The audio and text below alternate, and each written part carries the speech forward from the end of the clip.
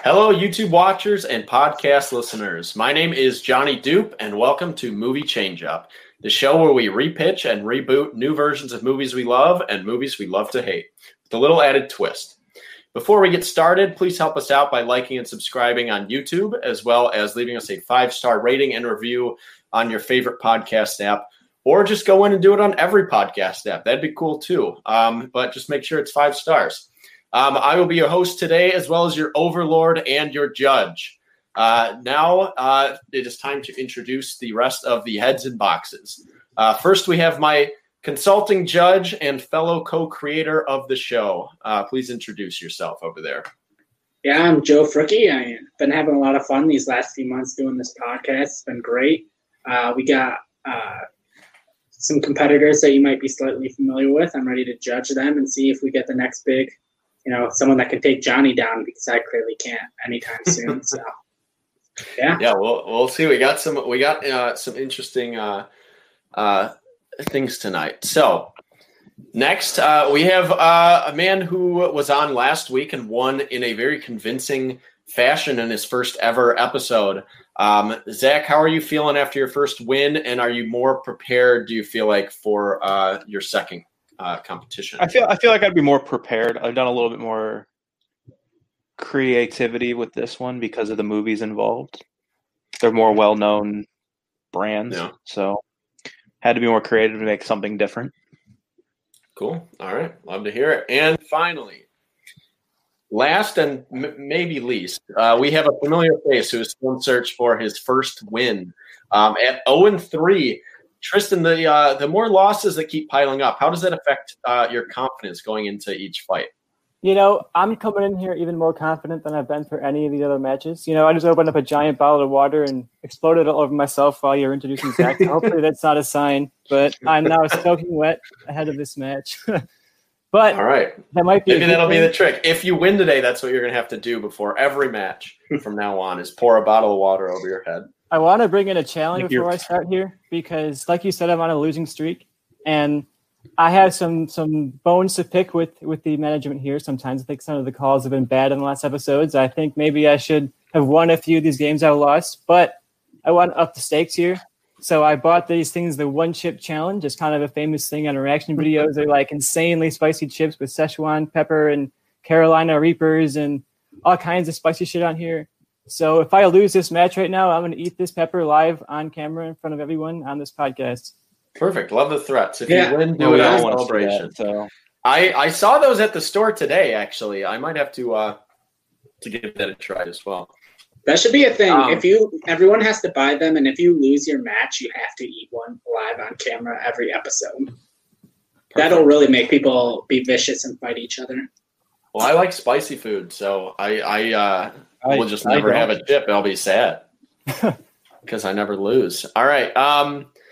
Now, if you saw our thumbnail for this week's episode at all before, we are continuing with themed episodes, and today's theme is movies based on TV shows.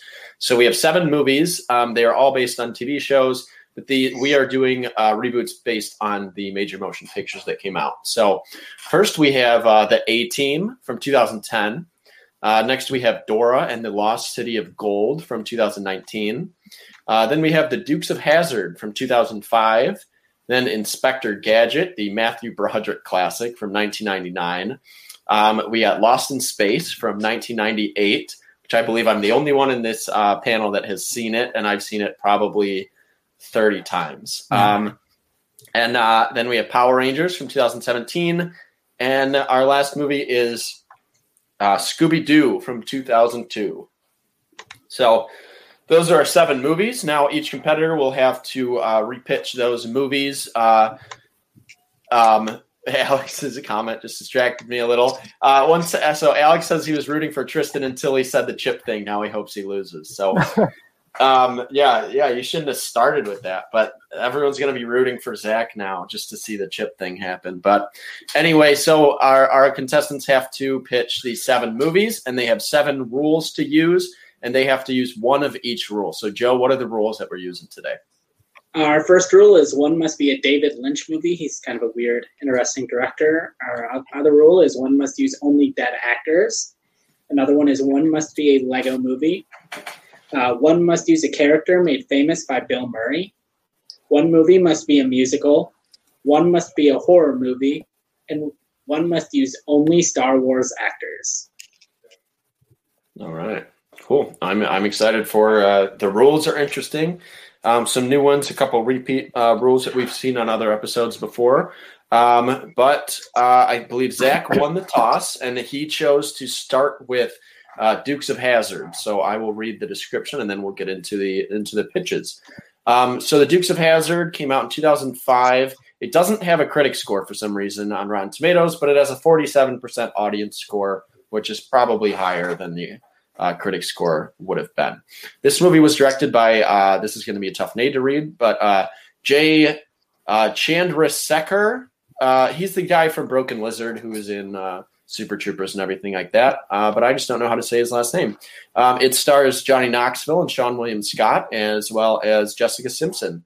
And IMDb describes it as cousins Bo, Luke, and Daisy Duke and their uncle Jesse egg on the authorities of Hazzard County, Boss Hogg, and Sheriff Coltrane.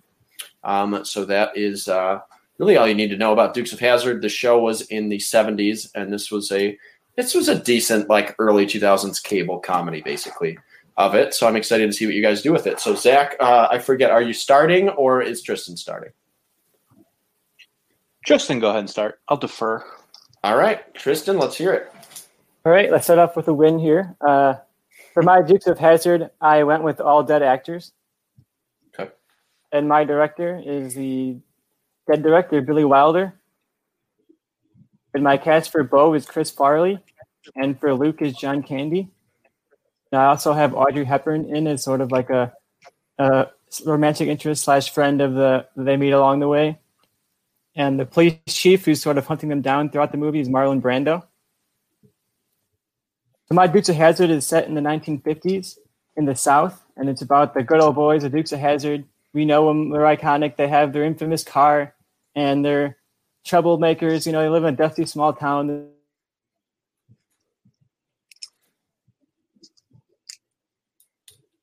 Did he freeze? Yeah.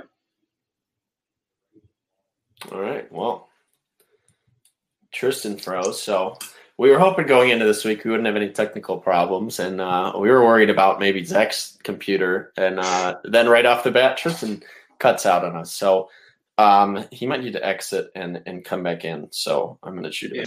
Oh, wait, he looks like he's on his computer again. Oh, do we got him? Can you hear us? Hey. All right. All right. Tristan, I was about to have you. You can hear us? I can hear you guys. I'm good. All right. I was about to have you send me your pitches, and I was going to face Zach doing your pitches. That was our backup plan. So glad I didn't have to do that, even though it would have been fun. Maybe I should eat the tip anyway. I'll eat it afterwards just to make up for that 15 minutes that we just wasted. We're only 16 minutes in. We wasted like 6 minutes, and I'll just edit it out of the podcast, but it'll live forever in the YouTube version. So it will live forever on the internet. All right. So okay, we got your casting of Dukes of Hazzard. That is where we left off. So just restart at your pitch for us. So my Dukes of Hazzard takes place in the 1950s in the South. We follow these good old boys. We know them from the show. We know kind of their iconography of the car and their sort of personalities. They're ruffians. They make problems in the small town with the small town cops. And this time they're on the run from the cops to try and like draw down the heat from their most recent crime. And they're out throughout the 1950s South, visiting various different states and various different places throughout the country. And through this journey, we see, obviously, it's John Candy and Chris Farley, so they're going to be playing up sort of like the doofy, kind of lovable doofuses that the Dukes of Hazzard could be, especially in like a modern climate. You want to see these guys sort of like be funnier rather than just like taking them seriously. And I think we can see their journey through the South. They'll meet people of different backgrounds, people of different walks of life and different experiences, and they'll sort of learn to see the South differently and still have their Southern pride, but acknowledge the flaws and the progress that the South can still make. So in the end, they'll learn to sort of balance that pride with a need to be better people and make the place better. So they'll eventually go back and turn themselves into the cops, and they're given community service where they have to work at a local community center for children.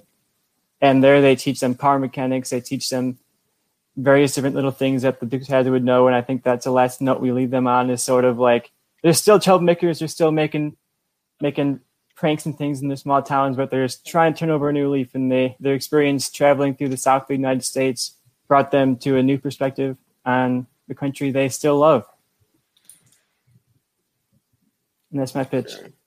All right, Zach, what do you got for us? Director in a second. So Luke Duke, I have Zac Efron. Bo Duke, I have Lucas Till. Found Boss Hogg, John Goodman. Daisy Duke, Alexandra Daddario. Uncle Jesse, Josh Brolin. Now my director is David Lynch. We're going to do something a little different with the Dukes of Hazzard. We're going to change things up, and we're going to bring it into today's social climate. They're still the same old Duke boys at the beginning of the film. We're going to do a standard Dukes of Hazzard. You know, they're running around doing their thing. Ruffians, as Tristan called them. I like that word. John Goodman catches them, and he basically is going to imprison them. But they get away. They start fleeing to up north, and they're starting to see what's going on in the rest of the country outside of their small little town. You know, they tell people, what's your car's name? Oh, the General Lee. That's there's Confederate flag on their car. That's you know, we can have them be naive, not stupid, but naive. You know, they're in this small little town. They're in their own little world. So they start questioning their own beliefs. They start having these thoughts like, am I a bad person? You know, I do silly things, but am I a bad person? They go back home. And Uncle Jesse's, you know, they talk to their uncle about it, but their uncle isn't agreeing with them. He's like, no, this is our Southern heritage. This is our pride.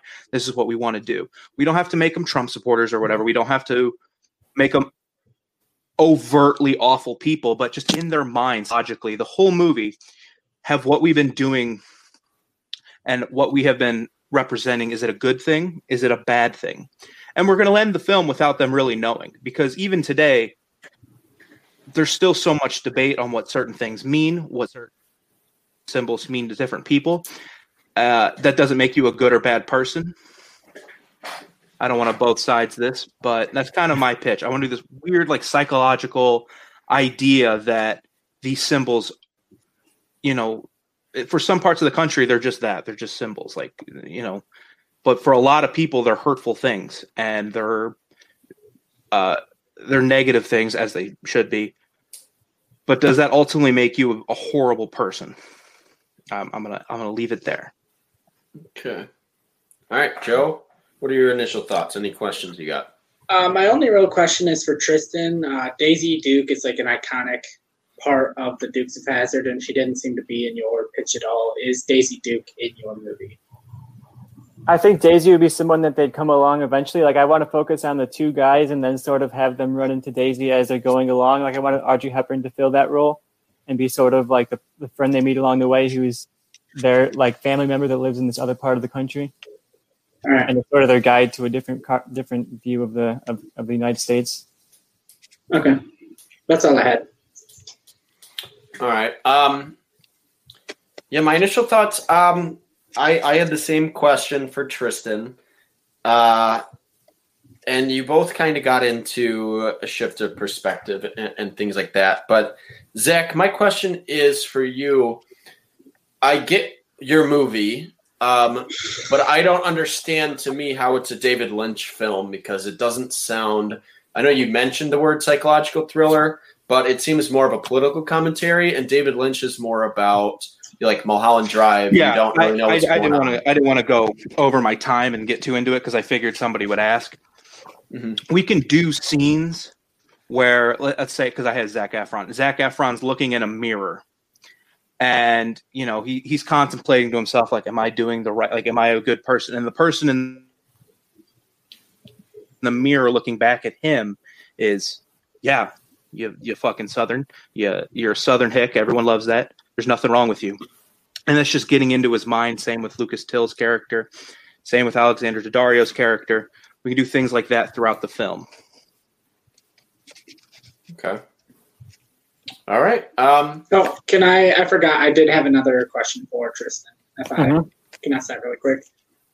Tristan, my other question for you is, I feel like the plot of your movie of like going around and seeing outside their world and trying to become better people would have almost fit better if you had set the movie in the original time of the original series of the 70s. I almost feel like the 1950s is almost like too early for what the plot of your movie is and them learning about the racism around. I mean, obviously there's racism in the 1950s, but I just feel like the plot of your movie, it sounds like it would fit more in the 70s than the 50s. So I wondered why you specifically set yours in the 1950s. I picked the 50s because I think it's something that like boomer culture tends to exaggerate, is like the good old days and like make America great again like it was in the 1950s. And I think going back and commenting and saying like, sure, there were cool parts about the 50s, but look at all this bad stuff too. I think that could be a good way to deconstruct some of the narrative around the past of America. All right, yeah, I like that answer. All right, yeah, that's all I have now. All right, so I want you two to fight it out, but I'm going to, just so we can kind of direct traffic a bit. Tristan, what did you or did you not like about Zach's pitch? You start. My biggest problem is that it's not a David Lynch movie. Like, sure, there's a cool mirror scene, I guess, with Zac Efron, but like that doesn't feel like David Lynch. David Lynch doesn't do stuff like this. I think you want to get into the surrealism with David Lynch. You want to make it feel weird. You want to make it feel off. And I think Dukes of Hazzard is not where you're going to do that. And I think this movie doesn't even lend itself to that. Like it just sounds like my movie, but worse because it has David Lynch not being David Lynch as a director. And I just don't think David Lynch fits at all with your pitch. He doesn't seem like it has any of Lynch's typical tropes, any of his typical actors, any of his typical style. There's nothing in there that says Lynch to me at all.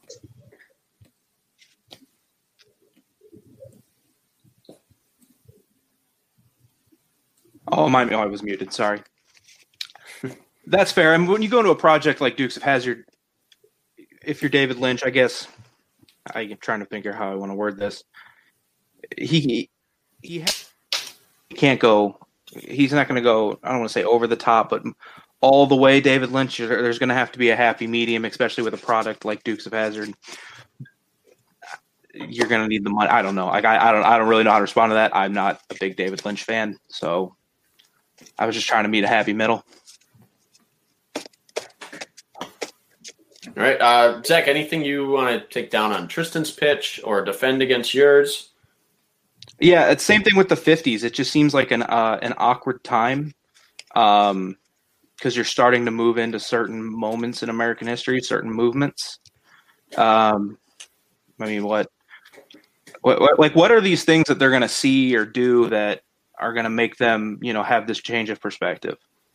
Well, they're going to see this era of pre-civil rights America where the Black people in the country were facing intense discrimination by the police, by the system, by the people of the towns. They're going to see how segregated certain areas of the country are. And I think getting out of their small town area that in the 50s could really show them this, wow, there's this whole movement going on that we didn't even know anything about. Because I think if you move forward into the 70s, into something like that, you get to the point where people are sort of following the news more. There's a big civil rights movement that's happened, and people are more aware of the issues. And I think you go back to the 50s, and it could really be something like these guys aren't bad. They're just naive. They just don't know the full extent of what's happening in the country around them. And I think the 50s is that sort of era that people talk about like the great American olden days, but really it wasn't at all. MAGA. I mean, I got nothing else. Like this was. All right. Okay. Joe, I'm still a little torn. So I want to hear what your thoughts are and who you would choose if you were in my shoes. Yeah, I think I'm pretty settled in who I want. It's weird because I like Zach's cast better than his pitch. And I like Tristan's pitch better than his cast. I feel like Zach's cast fits what I would expect out of a 2020 Dukes of Hazzard movie. Obviously, I wouldn't expect to see Tristan's cast in a 2020 Dukes of Hazzard movie because they're all dead. But I don't know if the plot of Tristan's movie matches his cast. I don't know if I want to see Chris Farley and John Candy tackle like racism in 1950s America. But I just don't know if Zach's movie is a David Lynch movie necessarily, and I don't know necessarily if that cast fits a David Lynch movie. And so I think to some extent, I think Chris Farley and John Candy it's possible for them to be more serious. I've seen John Candy be more serious in moments in movies like Uncle Buck and Planes, Trains, and Automobiles. So I think there's more potential in Tristan's movie being good. So I'm going to go with Tristan's movie, but it's not a runaway for me. It's pretty close. Okay. My thoughts are the same as Joe's in a way. It's kind of back and forth because I don't think the cast of either of your movies matches the director either of you chose. But I think one of you had the task of making a movie, a David Lynch movie specifically, and I just don't know if you came through making it like that. You kind of pitched the movie you wanted to do and then just threw him in as the director. But I like your cast if it was directed by someone else, and I like your pitch if it was a little more David Lynch. Tristan, I'm not completely sold on yours. You cast all dead actors and actresses, and you could have thrown Marilyn Monroe in as Daisy Duke, and that would have been like knock it out of the park casting. You would have won the point basically by that, and she has history working with Billy Wilder. So I thought as soon as you said that, I thought she was going to be your Daisy Duke. I feel like your pitch was weakened by that.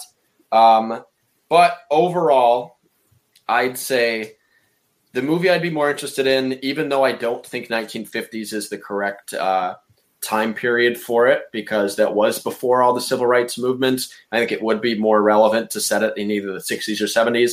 I do think overall Tristan's movie felt more like a Dukes of Hazzard movie, and I liked his rule usage a little better. So that was kind of my tiebreaker. So I'm going to go with Tristan for the first point. All right. And we do have one live comment. So Spinner 58 says the 60s. Civil rights didn't happen until the 60s. Racism was the same in city and rural. Travel wouldn't have shown anything different in the 50s. My only thing against that is I would say that I feel like if you put the people of Hazard were all white, then maybe they didn't really see the racism firsthand and they weren't just exposed to it because everyone around them was white. And so that was kind of what I thought he was kind of going with his pitch. Yeah, I saw where he was going with it. I just think if you did set that in the 60s, you could have then had them go from the small town to seeing, Martin Luther King and seeing the civil rights movement that was actually happening, or set it in a small town and have them go out and it's the 70s and all those things had already happened. The 50s didn't feel like the right timeline for you, but I liked the pitch overall, but it was a narrow victory. So thanks for having what might be the hardest decision of the night on our first pitch. Yeah. Right. But Zach, you narrowly lost that one. So what movie are we doing? That was my worst one because I don't. Is that up to me? Okay. Yep. Let's go Power Rangers. All right. So Power Rangers, based off the classic show.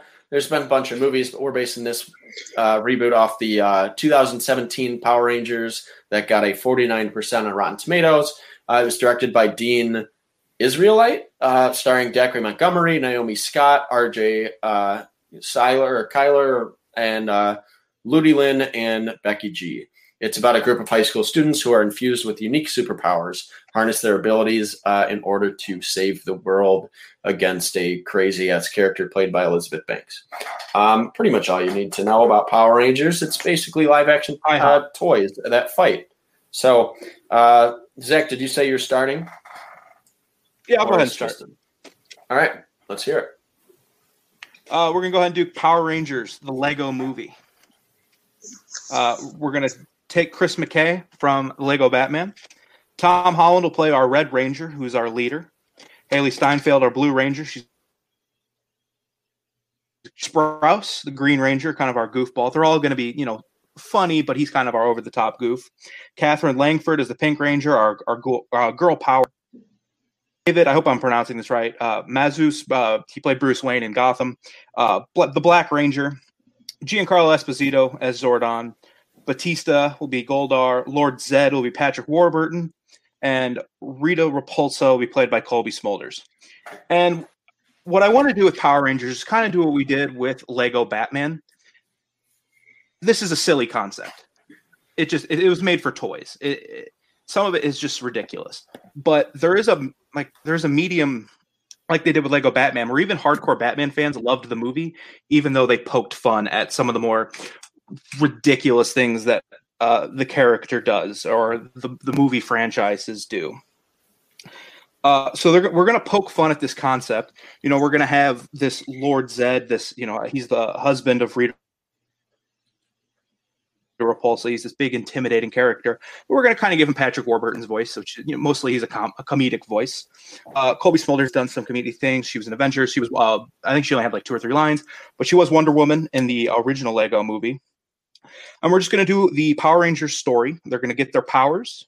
They're going to come together as a team. They're going to defeat Goldar, who's kind of our big brooding villain. He's kind of our muscle. Lord Zed appears to be our leader, but he do a twist. The real villain will be Rita Repulsa, disguised as the Pink Ranger, so that it'll kind of be this big twist towards the end of the movie where Catherine Langford's character will end up being Colby Smolder's Rita Repulsa. And of course, they have to defeat her from destroying. Yeah, that's basically what I want to do. Lego Power Rangers. All right. Okay. I'm down for a Lego Power Rangers. Tristan, what do you got for me?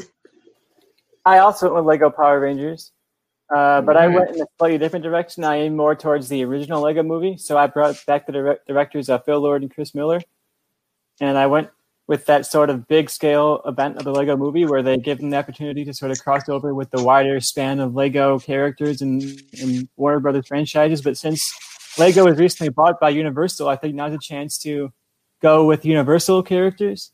So you have the same villains as he had. I had Rita Repulsa and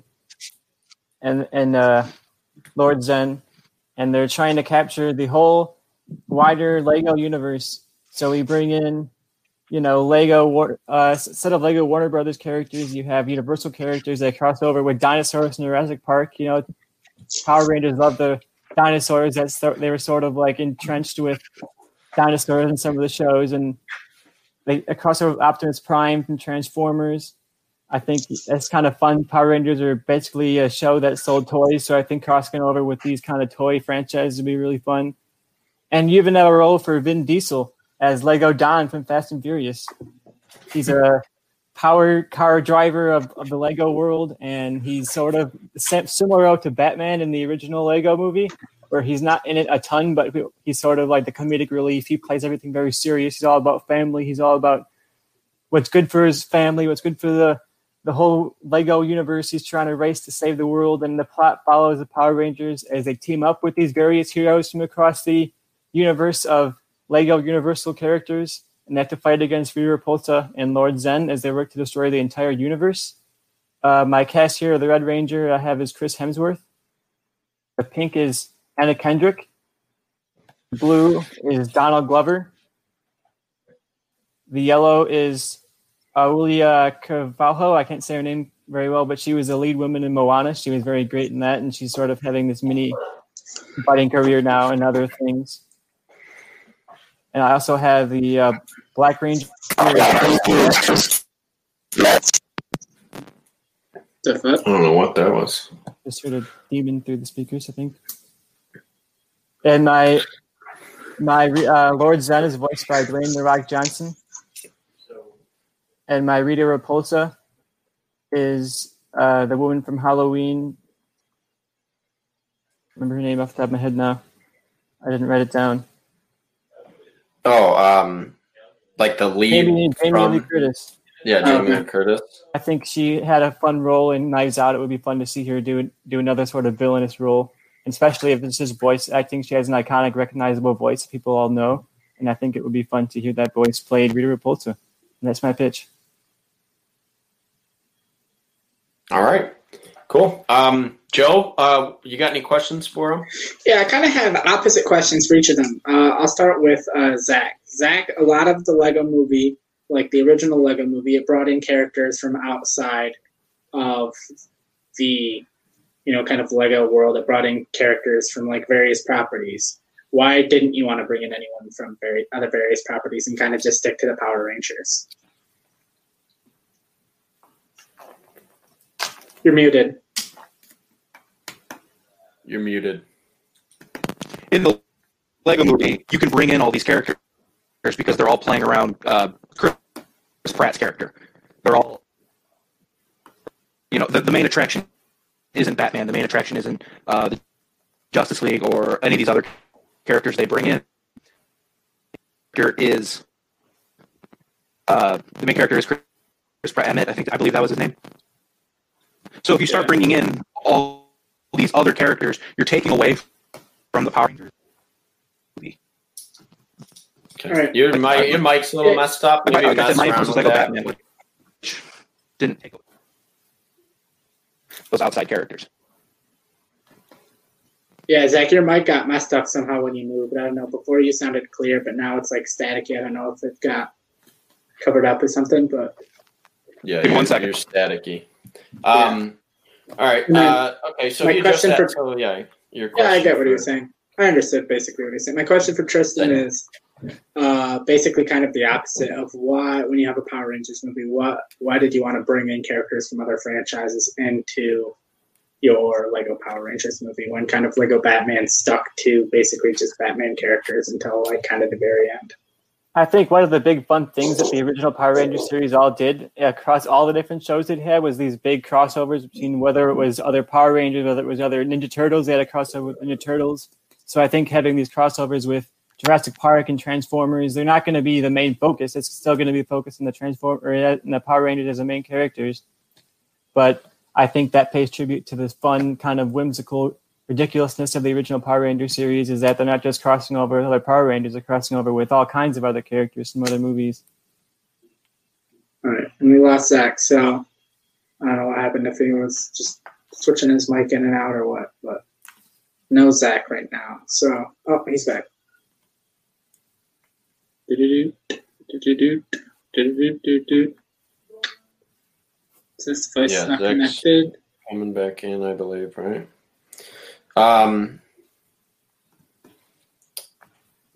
Yeah, I'd say since Zach's not in yet, Tristan, my big question for you, I guess would be, I'm going to have this question for both of you, so I want to ask you first.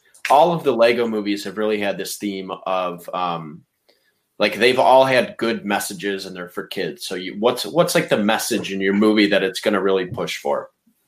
I think Power Rangers is all about like teamwork and working together and being able to rely on your friends and the people around you. So I think that's something that would be at the core of this movie, is Power Rangers having to not just rely on each other as Rangers, but to rely on Don from Fast and Furious to do the right thing, and to rely on, the Doc from Jurassic Park to do the right thing. And I think it shows people relying on each other and people being powers of good together as one big force for good. Okay. All right, I like that answer. Zach, can you hear us? Yeah. Can you hear me now? Yeah. Yay. Fucking God. Jesus Christ. No, it pulls up something that was like, your microphone is working with another app. And I'm like, I don't have another app open on my laptop. Oh. What a nightmare. All right. So I don't even remember where the question we left off. So here's where we left off at.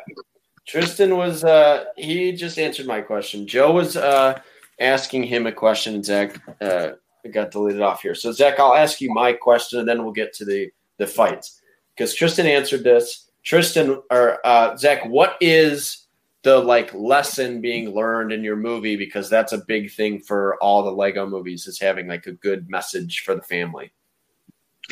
That with the ultimate goal of any of these superhero team up movies, you have to work together to bring down the bad guys, the super bads. Okay. All right. So other than that, cool. Zach, if you remember what Tristan's pitch was, what did you like about it? What do you want to talk about it? It just sounds like the Lego movie again. Except with the Power Rangers, if you're bringing in all these Universal characters. And don't get me wrong, I would love to see Don from Fast and Furious be a Lego character. I think that'd be cool. But it just sounds like the draw should be the Power Rangers, and you're just bringing in all these other extra characters that are going to crowd the screen. That's ultimately my biggest thing with it is what made the Lego movie, what I was saying before all that static started, what made why you could bring in all these characters is what you had a straight man to play off. Well, not you had a straight man and a newbie to play off all these characters and really explore this world, because who gives a shit about Emmett? Whereas if you're going to focus on a franchise, you should be focusing on that franchise. Okay. And my counter to that, I mentioned a little bit earlier when I think you were offline, but Power Rangers crosses over all the time. And they crossed over with Teenage Mutant Ninja Turtles. They crossed over with other Power Ranger shows. They cross over all the time, and I think that's part of the core of Power Rangers. And I think when you're making a Power Ranger movie, part of that is to go bigger, like take what the show does and just make it a little bit bigger and still have that core theme of the Power Rangers working together and fighting the bad guys, but give it a bigger sense of scale. And I think that crossing it over with these Universal characters gives it that sense of scale while still maintaining the focus on the core Rangers. You're still following them through their story. The other characters come in and work along with them once in a while, and they're there in the story throughout the story, but it's still focused on the Power Rangers. And it's still focused on their experiences and their perspective, And I think that's definitely part of the core of the original series. And I think bringing that up into a big scale, literally universal scale, I think is something that would be really interesting and really exciting for a Power Rangers fan and for a Universal fan as a whole. All right. Anything else you guys got to say, or should we get to the ruling? With all the messiness of this one, unless Tristan, you got something to say, I just want to get to the ruling. All right, cool. Yeah, my little point against Sears is that it just feels a little too small to be a movie of Power Rangers, and I think that's the biggest knock I have on it, is that it doesn't have that sense of, oh, this is Power Rangers, but even bigger than ever. I think it just feels like any kind of Power Ranger story and not like Power Rangers the movie. Yeah. All right, Joe, what do you got for us? Yeah, I hear what Tristan's saying about Zach's being maybe too small or anything, and maybe it's because I don't care enough about the Power Rangers. But I feel like if you do Tristan's thing and have them cross over with all of the other Universal movies or a lot of the Universal properties, I'm going to watch this and be like, this is just the Lego movie again. And I feel like going more into the Power Rangers and their story and all that seems more, and doing it in Lego form seems more interesting to me and focusing on the Power Rangers. So I think I'm going to go with Zach's. All right. Okay, it's tough because I feel like Zach pitched a better Power Rangers movie, and Tristan pitched a better Lego movie. As far as those go, obviously they're both Lego movies. So it's a little tough because I think Tristan used the rule better, but Zach stuck truer to the source material. But I think my deciding factor is, to Tristan's last point, he said that Zach's movie feels a little too small to be a Lego movie, and I think he's right about that. I think that for a Power Rangers movie as a Lego movie to succeed, you need to have more characters from other things in there, because even the Batman movie, which Batman is a huge, huge property, had a ton of other characters from other properties in it.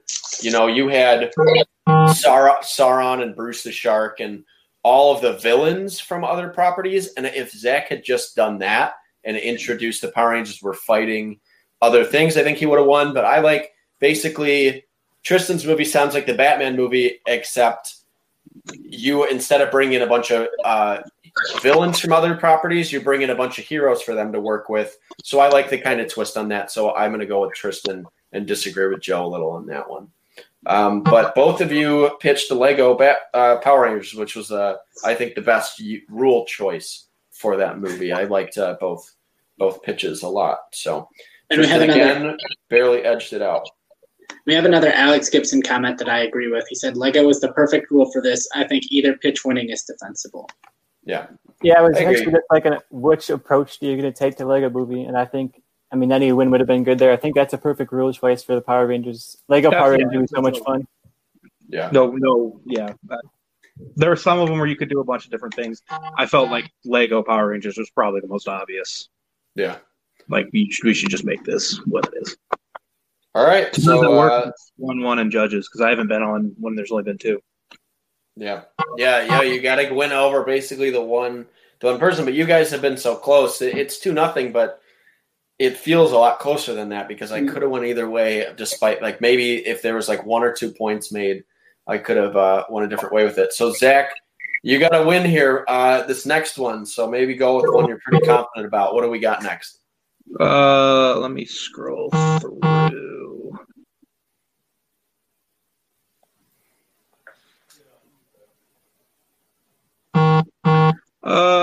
Let's do Scooby-Doo. I'll let Tristan go first on this one. Zach, right. Can you mute or turn your vibration off on your phone for notifications? Yeah, that's what we're hearing. It's making me jump every time I hear it. I look down and then I just hear that. I thought I needed the fucking chat. All right, okay, Tristan, what one are you going with? So we're going with Scooby-Doo, which is from 2002. It got a 30% on Rotten Tomatoes, which is way too low because I love this movie. Oh, I hate it. I love Scooby-Doo. It's so bad and it's so good. It's directed by Raja Gosnell. It stars Freddie Prinze Jr., Sarah Michelle Gellar, Matthew Lillard, and Linda Cardellini. It says after an acrimonious breakup, the Mystery Inc. gang are individually brought to an island resort to investigate strange goings-on. So that's really all you need to know. Other than Scrappy-Doo turns into a big monster. It's pretty crazy. So Tristan, what's your Scooby-Doo pitch? I'll start off and say I also love this original Scooby-Doo movie. It's so campy and ridiculous, but it's a ton of fun. So I wanted to sort of capture that kind of fun tone. So I went with Scooby-Doo the musical.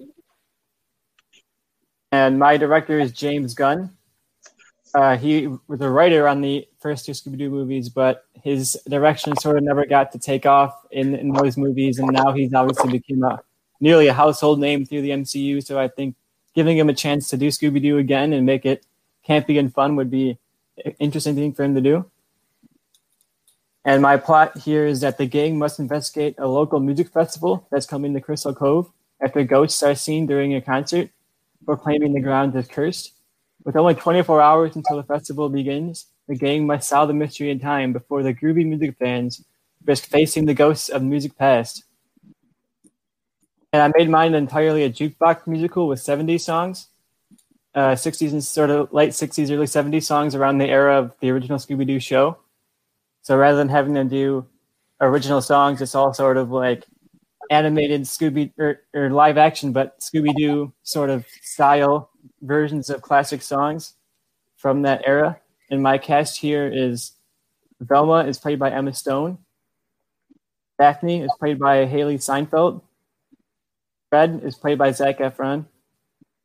And Shaggy is played by Jack Quaid, who's the lead guy of The Boys, who's sort of like the pro-tag of The Boys. And Scooby is voiced, of course, by Frank Welker. No one else should be doing Scooby. He's the OG. And he's doing the voice here. And I also have the Hex Girls. They were one of the iconic Scooby-Doo characters, and I think if you're doing a Scooby-Doo musical about a music festival, you got to bring in the Hex Girls as a band that's playing at the festival. So my Hex Girls are Anna Kendrick, Kristen Bell, and Kristen Stewart. And like the Hex Girls were in the show, they're sort of these like emo goth type caricatures that are fun and ridiculous, and they're performing at the concert venue with that's supposedly happening here, unless the ghosts have anything to say about it. So we meet up with the gang. Obviously, they're a little older. I cast them in actors that are sort of in like their 20s and early 30s, and we meet the gang now. They've all finished school. They're trying to sort of figure out what to do with their adult lives now, and there's some character conflict. So Velma has applied for a master's program at MIT. Daphne's trying to be a news host. So we see this sort of presence of the gang is maybe moving forward with their lives, but still wanting to be mystery solvers and still being invested in this mystery solving life they have and not wanting to leave it behind. And we also get to meet their parents. So I think that's a fun cameo potential. You can bring in Freddie Prinze Jr. as Fred's dad, or Matthew Lillard as Shaggy's dad. Anyone you want to bring in that could cameo in reference back to the old movies or to the old show would be a fun nod. And you also get to see a look at Crystal Cove, their hometown. So you get to see their lives where they've become sort of like small town celebrities among the young people. And they're sort of infamous among the old generation, like all those troublemaking, mystery-solving people who are making this town into like a tourist attraction for these people who love the Scooby Gang. you bring in some references to the icons of the past shows. So there's like a tourist museum and shops and stuff like that. Shaggy works as staff at a tourist gift shop where he's selling like knockoff Scooby t-shirts and bad Scooby snack knockoff snacks and things like that.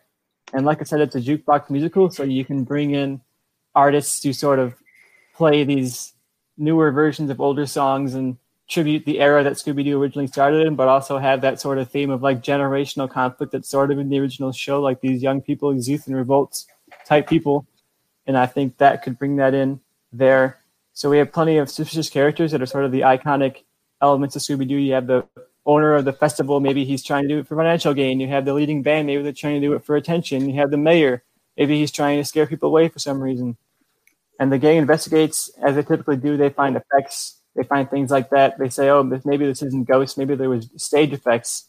And in the end, they find out that the people behind the monsters in this case were actually their parents and the older people of the town who were trying to scare away tourists and scare the gang into sort of growing up and getting out of their hometown and doing something other than solving mysteries. So that's sort of the twist at the end is like, oh, it wasn't some criminal. It was the parents of us trying to scare us into living our adult lives. And in the end, the concert goes on because, like I said, there was no ghosts. And we have a big performance by the Hex Girls at the very end. And in classic Scooby fashion, the ghosts come out during the concert and everyone gets scared for a second. But it turns out it was just Scooby playing with the effects, trying to scare everybody. And in the end, the gang takes on their adult jobs, learning they can grow up and be adults while still maintaining their mystery solving.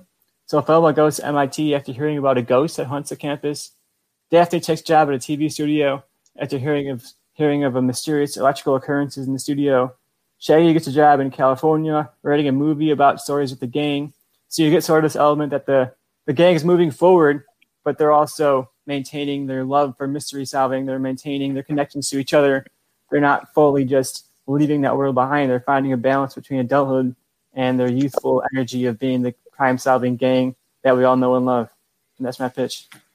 All right. That was a long Scooby-Doo pitch. We'll see. All right. That's a good pitch, though. You got a lot to compete with over there, Zach. What do we got? I also did Scooby-Doo, the musical.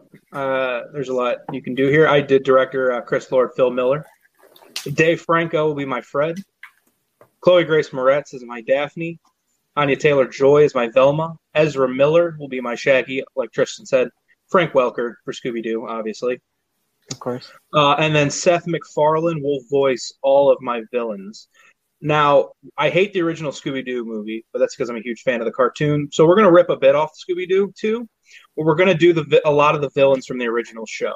Now, there were several. I don't want to do the ones that were in that movie, so we're going to do more like the Spooky Space Ghost, the Creeper, the Phantom Shadows, Ghost Clown. Those four will be my main ones. You can have a couple others pop in, like the Frankenstein monster or whatever. Basically, the group has grown older. You know, they're starting to kind of, like in the first Scooby, they're kind of going blasé. Like it's just going through the motions for every mystery. They're like, oh God, here, like this clue's going to be here, this clue's going to be there. When suddenly they see a robbery take place, and out comes the Spooky Space Ghost with that creepy laugh from the airfield. If any of you have seen that episode, you know what I'm talking about. They immediately give chase, but the ghost gets away. The next night, they're doing an interview, and the Phantom Shadows appear on the wall with the chain rattling. I used to call them the chain rattling ghosts when I was a kid. And then they disappear. And all of a sudden, the gang's starting to get a little worried, like, what's going on here? We've put these people away. And they don't know, like Scooby-Doo 2, if they're real or are they fake. Now, obviously, we're going to know they're fake because it's a movie. But these villains are doing real crimes, hurting real people. You know, you go through your standard Scooby-Doo, the gang finds clues, figures out what people are doing these crimes. And throughout the movie, what I want to have happen is there's this Scooby-Doo fan club. There's this obsessive group. Each character has one. I have one played by Zendaya, Jake Johnson, Steve Buscemi, where they're just obsessed with. Think Electro from Amazing Spider-Man 2. they're just obsessed with the group, and they'll end up actually being the people behind the mask. I know I said Seth MacFarlane's doing the voices, but I don't want to give it away right away, because they're all, they want to get back on this group for kind of, pushing them aside, like, you're just the weirdos that are really into us. The musical will come in. If you've ever watched the 60s Scooby-Doo, Where Are You? In the last season and a half, or half season, because I had a box set of 4 DVDs. So the last, half and a DVD, there were songs in each episode through a chase scene. And those were the songs that would be throughout the movies. Now, we would have original songs. Shaggy and Scooby sing a song about eating food. I like Fred as kind of this cocky dick, so he'll sing a song about how great he is. Find a place to sing the theme song. That would be my pitch for the Scooby-Doo movie. Okay, interesting pitches. I'm a big fan of the original Scooby-Doo show, and like I said, I like the movies, so I'm a fan of both pitches. There are elements in both, I think, could be improved or attacked. So, Joe, what do you got for me? So my question for Zach is, Lord and Miller seem to be very not self-referential, but they put a lot of hidden jokes and stuff like that in their movie, and jokes that are kind of inside jokes. But your movie didn't really seem to have anything like that in it. Is there moments like that in your movie that you just don't talk about, or does there? Yeah, of course. When you're dealing with Chris Lord and Phil Miller, you're going to have those inside jokes, or there's little or those kind of moments, sort of like how, and Tristan brought this up in the original Scooby-Doo movie. James Gunn wanted to do a Brady Bunch movie type of thing, but a little more adult jokes, and you can see some of them. Now, we're not going to have Shaggy smoking weed, but there's going to be little jokes to Shaggy's kind of a stoner. Daphne's very, very vain. Thelma's a little bit over the top of a dork. Fred's a dick, kind of a cocky jerk. So we'll do things like that throughout the film. Seth MacFarlane voicing the villains. I'm sure we can get funny lines out of that.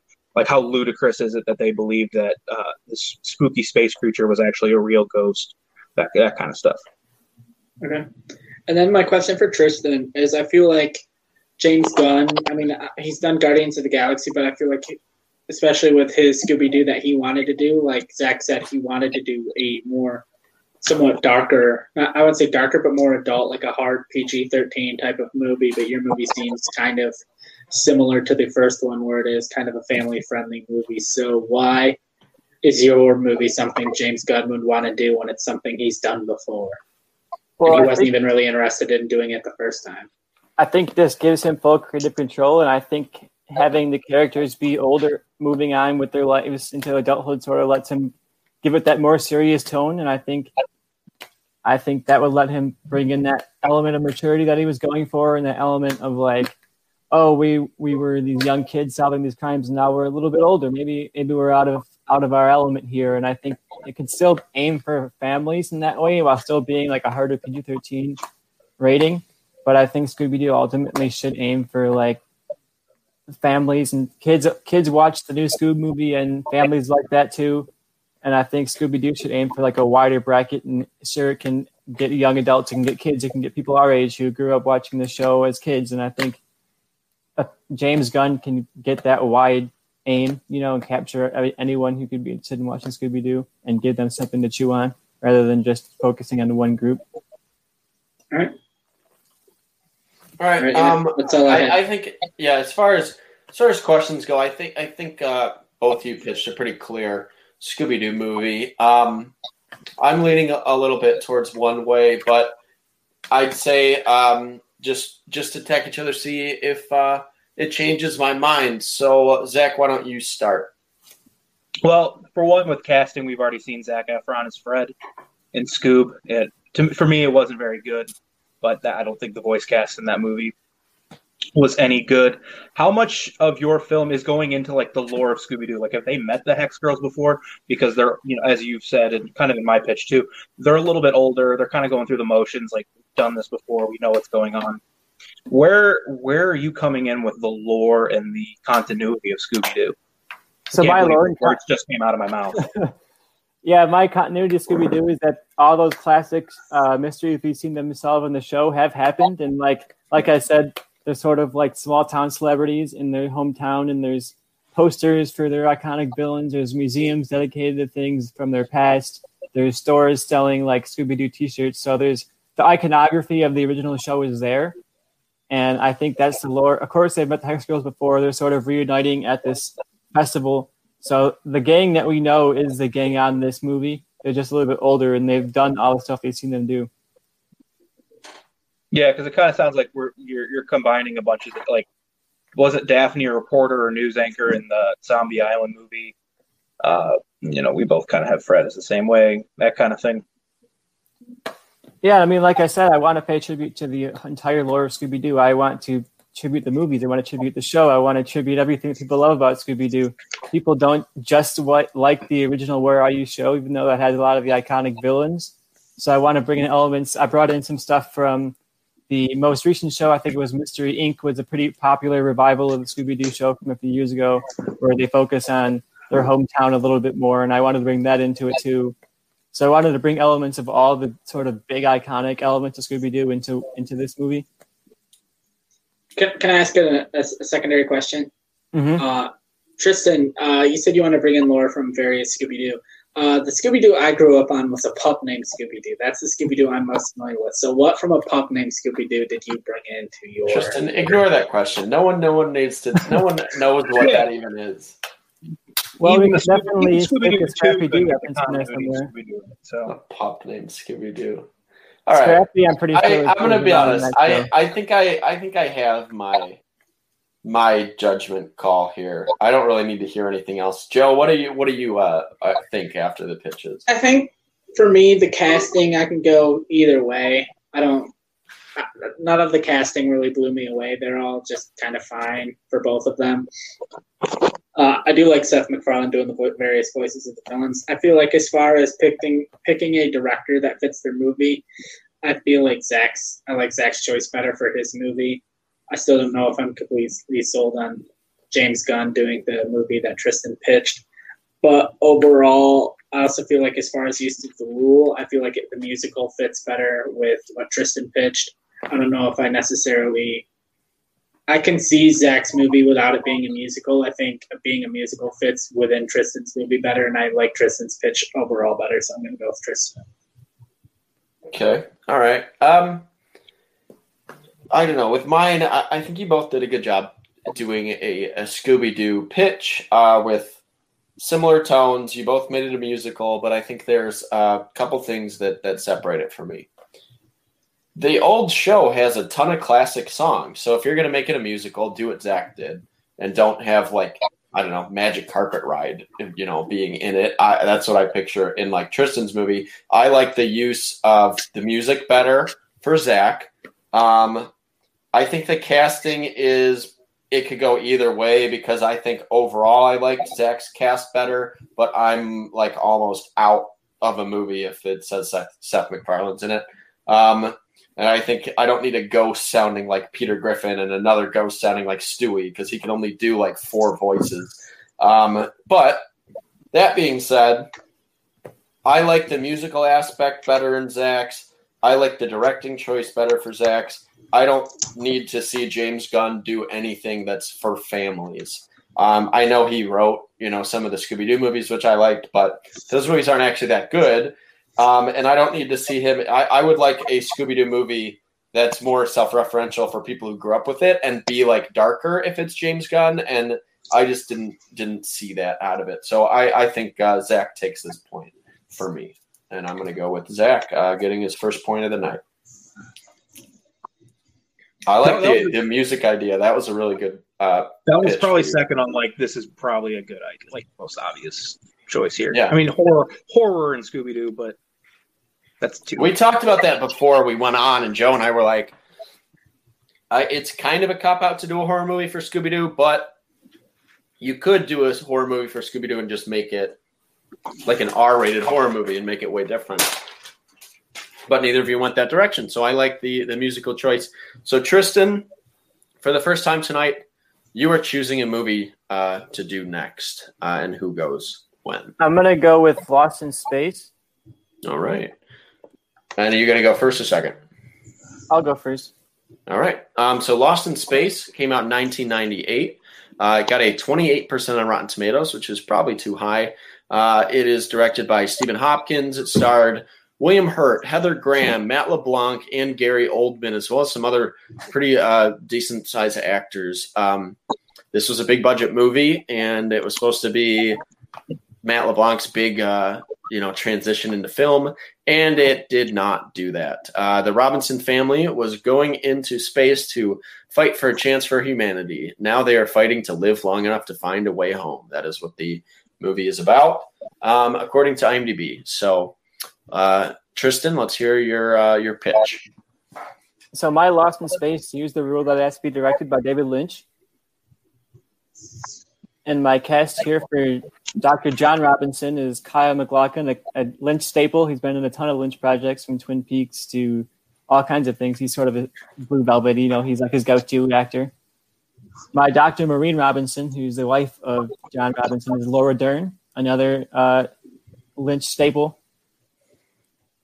And with the children, I went for actors who hadn't worked with Lynch before, but I think he would do a good job bringing out some of the elements of their acting ability that would let them shine in these roles. So my daughter is Judy Robinson. She's 19. She's played by Kiernan Shipka. You know her from Sabrina and Mad Men when she was younger. Penny Robinson is 17. She's the middle child. She's played by Caitlin Dever from Booksmart. She was a co-lead in Booksmart. And in this, I have her with darker hair. It takes after her father more, so we have that sort of middle child complex of her being this. She doesn't exactly look like her mother or her older sister, and she sort of stands out. And the younger child I have is Will Robinson. He's 13. He's played by Jacob Tremblay. And the iconic robot of Lost in Space is voiced by David Lynch himself. He likes to have small roles like he did in Twin Peaks, and I think he has a very iconic voice. So I think if you had that in there, plus some distortion, plus some robotic effects, it could be fun to have him in that role. So my pitch is that when the Robinson family goes on what should be a routine space trip, the family is forced to put their skills, minds, and knowledge of each other to the test after they're pulled through a wormhole in space, throwing them to the other side of the galaxy. They awaken from a sort of surrealist dream sequence to find they are no longer alone on the ship. In fact, their entire family has been doubled. With two seemingly identical Robinson families on a lost ship in the middle of nowhere, they must work together to navigate home. But something feels off as more and more of the family members start to act strange and uncomfortable. So the real Robinson family is trying to reunite on the ship while outsmarting who they think might be the doppelgangers. Trust begins to run thin as the characters are sort of manipulating each other and working against each other to try and be the surviving family here. Even the audience is not sure who is who, and we have to sort of learn to read these characters and figure out for ourselves to use the doppelgangers. Lynch uses doppelgangers all the time. Twin Peaks, Lost Highway, Mulholland Drive. So I think he'd have a good time with like an entire cast of doppelgangers and be able to have these off-putting scenes, these surrealist scenes where you're very uncomfortable even when people are just doing normal things, where you're not quite sure who is who to trust, who you can't trust. It'll be a great like isolated interpersonal horror with the surrealist edge that Lynch would love to throw in there. You have that wormhole sequence where you can kind of go all out with the surrealism, and you have the strangeness of the doppelgangers and the family trying to suss out who the imposters are. The betrayal happens when one Will Robinson, who we think to be the doppelganger, is thrown out of an airlock, and that sort of throws things into high gear where suddenly they realize, like, oh, only one family is going to make it out of this, and we have to be the real ones who survive. And in the finale, one of the two remaining Dr. Robinsons, as well as the robot, have to sacrifice themselves to save the others. And at the end, we never truly know which of the people are doppelgangers, even as the movie plays it kind of straight at the end that, oh, the good guys won, but we're not totally sure if they did. And in the end, the ship returns to Earth with only one family remaining, but we're not totally sure. Is it all doppelgangers? Is it no doppelgangers? Is one or two of them doppelgangers? We have that ambiguous ending that Lynch would love to do, where you want to go back and watch it again and again and figure out the code of how to read the movie, how to know who's doppelgangers, who's not. And that's my pitch. All right. Mm-hmm. I'm interested. Zach, what do you got? Okay, my Lost in Space stars dead actors. So, for my director, we're going with Alfred Hitchcock because we're going to make this kind of in horror. Tristan, when I didn't mean to laugh at your pitch. I was just because with the you kept saying the doppelganger. I kept thinking of Among Us, and then it just made me laugh. For John Robinson, we're going to go Christopher Reeve, Marilyn Monroe, Judy Garland, Natalie Wood. James Dean will play Will Penny. It will be Natalie Wood. Excuse me. Judy will be played by Judy Garland.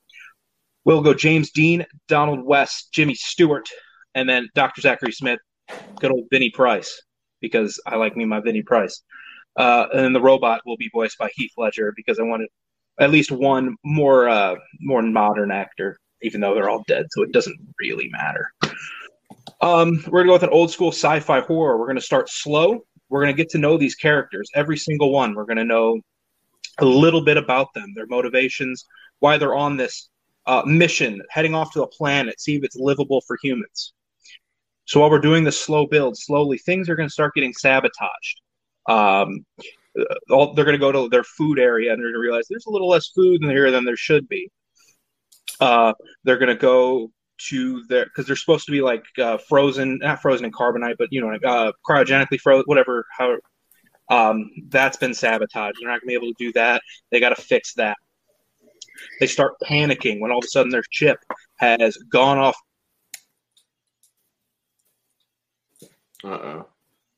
Gone off course, and their head's lost. I Yeah. didn't want to. Am I still here?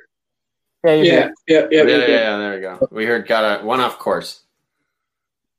When the ship's going off course, they're going to end up lost. I mean, obviously, the name. So the family starts panicking. Everybody starts panicking. They kind of kick out Jimmy Stewart. He's been kind of acting a little paranoid. They think they're clear when they kick Jimmy Stewart out through an airlock. Another Among Us thing that makes me laugh. And they think they're safe, but then slowly more bad things start to happen. It becomes the oxygen goes out, so they're running to fix it. And we realize it's Vinnie Price, Dr. Zachary Smith, and then they eventually kick him out. But we're leaving it open to a sequel because they're still lost. There's no real way back home. Everyone's kind of like, oh, God. It's like at the end of The Thing where they're just so tired and exhausted they don't know what to do next. All right. Cool. All right, Joe, what do you got question-wise? All right, yeah, I don't really have a question for Tristan. I think I got his movie pretty figured out. My question's for Zach. One of the most iconic characters in sci-fi almost, and in that kind of era of television is Will Robinson, and it didn't really sound like your movie had Will Robinson in it. So that was my question. Because I skipped over James Dean, Will Robinson. All right. Okay, that's all I had. Not that I skipped over it, but I stuck over it. Yeah. Yeah, at one point I think you read who each person was playing, and then you just read names and you stopped saying who they were playing. But I think because I had Judy Garland playing Judy, so I just read Judy Garland and then went down and I was like, oh yeah, I got it. Say name. Yeah. Who was? I know Vincent Price was Dr. Smith or whatever. Who was Jimmy Stewart playing? Donald West, kind of this. From what I read from, it's like their corporal, this guy, the military man that's supposed to be helping them. Okay. All right, makes sense. Yeah, I don't have a ton of questions. I think both of you kind of nailed it. I think more so than when Zach pitched a David Lynch movie, Tristan really nailed the tone and the themes of a David Lynch movie would have, and gonna rewatch it over and over to see what happened. And an ambiguous ending. I think those are all the things you kind of need for a David Lynch movie.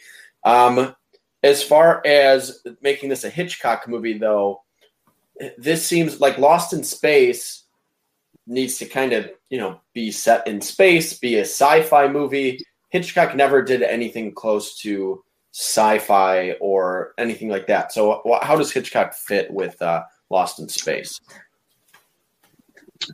Well, Hitchcock also never really wanted to do a straight-up slasher like he did with Psycho. He thought that was going to be more of a TV show.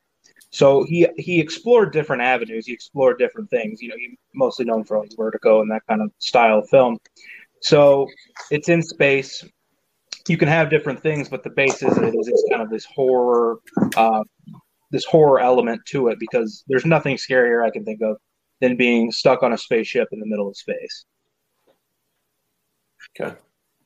So is your movie going to have is your movie going to be like 2001: A Space Odyssey in terms of showing ships flying around, or is it going to be like the old Star Trek show where it's just like them set in one spaceship setting and you don't really have special effects? Option 2, just them set in their ship. That's what I figured. All right, makes sense. Maybe like 1 or 2 exterior shots, like they're just in space, like there's nobody around. Okay, that makes sense. That's what I think fits better for a Hitchcock movie, more like a Rope or Rear Window type setting where it's an enclosed environment. So I'll start with you, Tristan. What do you want to take down on Zach's pitch? My biggest attack on yours is the casting. Like, sure, they're all good actors individually, but I don't think they fit these roles. You know, I think the characters here are iconically a family. They're young people. They're teenagers or younger even, and I don't think the actors are all practically. They're all dead, but I wouldn't imagine they'd be like children in this movie. And I think you roughly had them all be around the same age, and I don't think that captures the family dynamic of Lost in Space. I think it's just like throwing good actors with a good director, but sure, it doesn't fit with Lost in Space. It just feels like you have actors doing good performances, but they're not going to be playing the characters we know. They're not going to be playing. Will Robinson is not going to be 10 years old in this movie. He's not going to be a young kid, which is an iconic part of the show. And I went with the younger people. I aged them up a little bit because it's Lynch. It's a horror movie. You want to go a little bit more serious with it, but I didn't totally make them adults, and I think that you miss that element in your casting by making them all adults and not having a wider range of ages with the characters.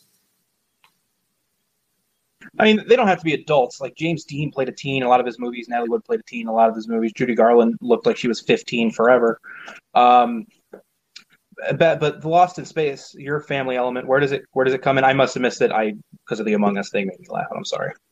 They're all a family, so you get that, and Lynch does that a lot with distrust between people who know each other, and that's the family element. And it brings in, since they have to put the test how well they know each other and how well they can work with each other, and I think that's an element here. How well do you even know your own family? Would you be able to tell them from someone who looks just like them and sort of sounds just like them, but their behavior is a little bit off? And I think that's something that would be built into the Robinson family and built into this movie, with that element of distrust you bring with the imposters and the element of sort of having to learn to study the people around you and not, are they my family members? Are they not? It puts to test how well you know people. Fair enough. All right. Anything you have against Tristan's pitch, Zach? I think I brought it up. I know last week we went over 2 hours, and I know we don't want to do that again. So that's definitely going to happen. We're at hour 27 right now. So, and we're keep in mind too.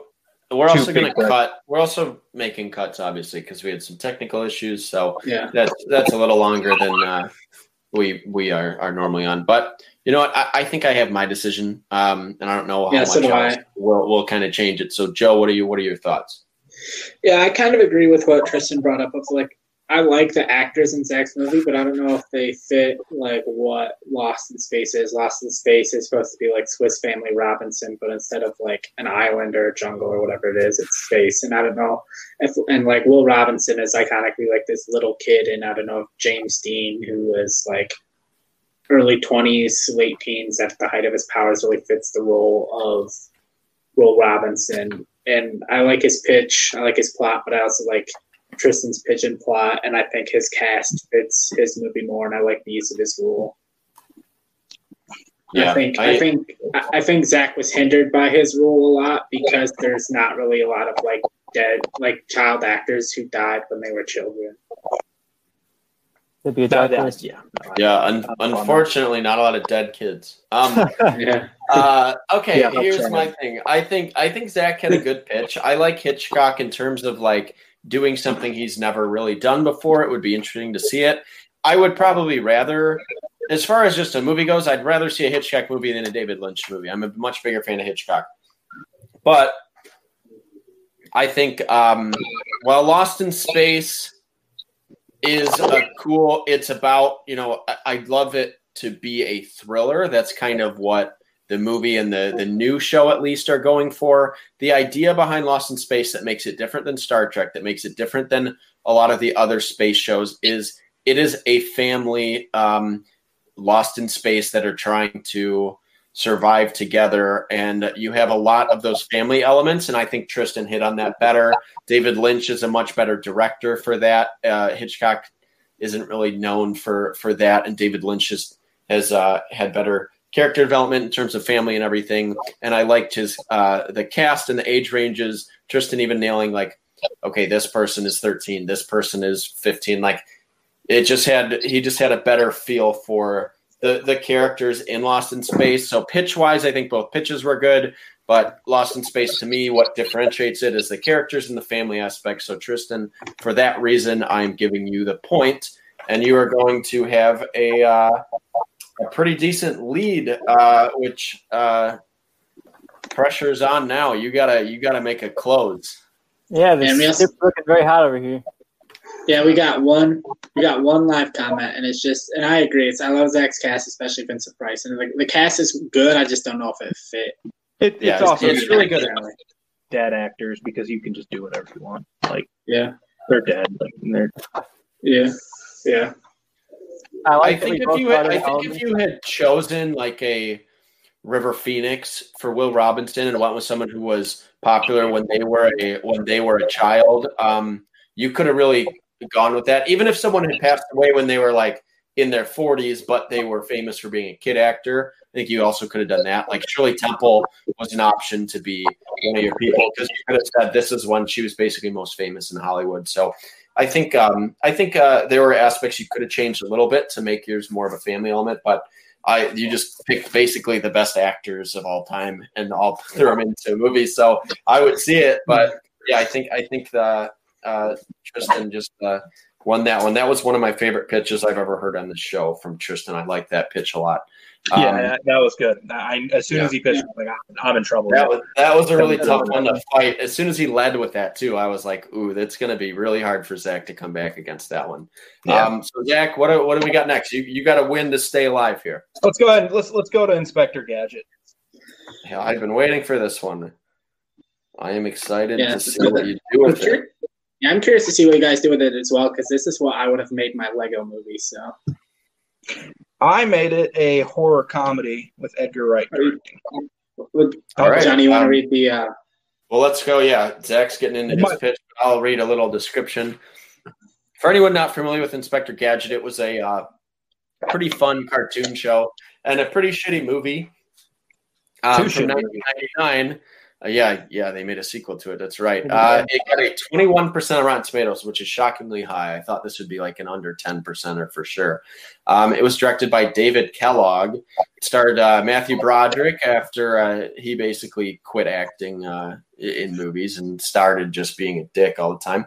Rupert Everett and Michelle Trachtenberg plays Penny. So a security guard's dreams come true when he is selected to be transformed into a cybernetic police officer is what this movie is apparently about. I forgot that he was chosen to become this cybernetic guy. So let's hear it. Zach is pitching me a horror comedy. I think you were saying. Comedy. All right. Horror comedy with Edgar Wright. Inspector Gadget will be played by Bill Hader. Penny will go with McKenna Grace. And then Claw will be played by Hugo Weaving. Can I interrupt? Is the rule you're using is it's a horror movie? Yeah, go ahead. Okay. Yeah. Yes. It's a horror movie. That's the rule. Okay. And then we're going to put some comedy into it because we're going to put Edgar Wright, but it is a horror movie. What I want to do with this movie, similar to the first Inspector Gadget, we're going to see that he gets involved in a tragedy. Something blows up. Something horrible happens to Bill Hader. So they choose him to become this Inspector Gadget. Now, where the horror comes in is this is a man that has all kinds of shit coming out of his body. Whatever he can think of, it comes out of his body. Now, most of the time it's played for comedy in the Matthew Broderick, French Stewart, and even the cartoon. But if I was a human being and all of a sudden spoons were coming out of my hands whenever I wanted a spoon to come out of my hand, that scared the shit out of me. So we're going to do a little bit of body horror. Hugo Weaving can just be a creepy guy, creepy actor. His claw, like the show, unlike the movies, we're going to keep him hidden more. So our inspector, he'll still be a good guy. Like, he's still a cop. He still knows what he has to do. But Claw wants to get rid of Inspector Gadget, not because he has anything against the guy personally, but just because he wants to get rid of this monstrosity, this disgusting thing where this is against God, this is against science. What are we doing? This is not right. So they're going to go at each other. Penny McKenna Grace, she's just going to be she's going to be kind of almost my main character, like the show, because the horror is going to come from her perspective of her uncle turning into just this monster, this against God creation. So not only does Paul obviously not defeat Inspector Gadget, but he gets defeated by Penny and Brain, her dog. We're not going to do a talking dog. I don't think that would fit in with my movie. And then we're going to end our movie with Gadget figuring out his powers. He's kind of, it's not as scary anymore. He's kind of figuring out what he needs to do. But because of what he is, he's become an outcast. All right. Tristan, what do you got for me? All right, I'll get into my rule a little bit into my pitch, but I'll start out with my director, which is Taika Waititi. And my Inspector Gadget is Steve Carell. My Dr. Claw is Jim Carrey. And my Penny, who she's a niece, the sort of mastermind that's really behind Inspector Gadget, is Millie Bobby Brown. And the Inspector is a cyborg who is outwardly very confident and very efficient at taking on these crimes, but in reality, he's controlled by Penny behind the scenes, who's sort of telling him what to do and giving him the answers, essentially. And they have that duality, that relationship that they're keeping a secret from the real world. And that gets sort of upended because a news reporter who is instructed to do a day in the life of Inspector Gadget report, like a ride-along day of Inspector Gadget. And that reporter is Bill Murray as Phil from Groundhog Day. So Bill Murray is assigned to follow Inspector Gadget along all day long and ask him questions and see how he's doing it. So, of course, the inspector and Penny have to work extra hard to keep themselves a secret.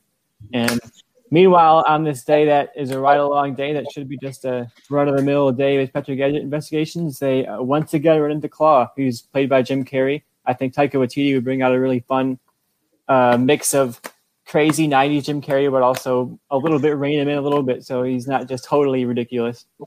And so they're having to outsmart Claw while also outsmarting Phil, who's starting to get wind of the fact that maybe there's more to this Inspector Gadget guy than we seem to think in the media here.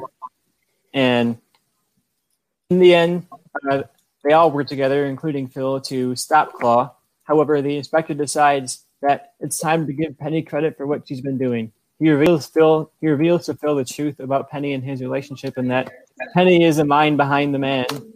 And Penny is praised for her smarts and skills, interviewed by the media, and sort of taken in stride. Everyone kind of loves that this young little girl is in secret the mastermind behind this famous, iconic investigator. So the duo continues to be investigating with Penny openly in the lead with Inspector Gadget, and working together without having to hide it helps the duo become even better.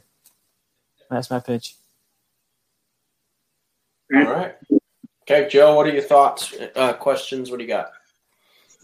I don't really have a question for Zach this round. I think I understand his move. My question's for Tristan, and I guess my thing is, like, why does the interviewer need to be Phil Count? Like, I understand you had to use this Bill Murray rule somewhere, and so this is where you wanted to use it.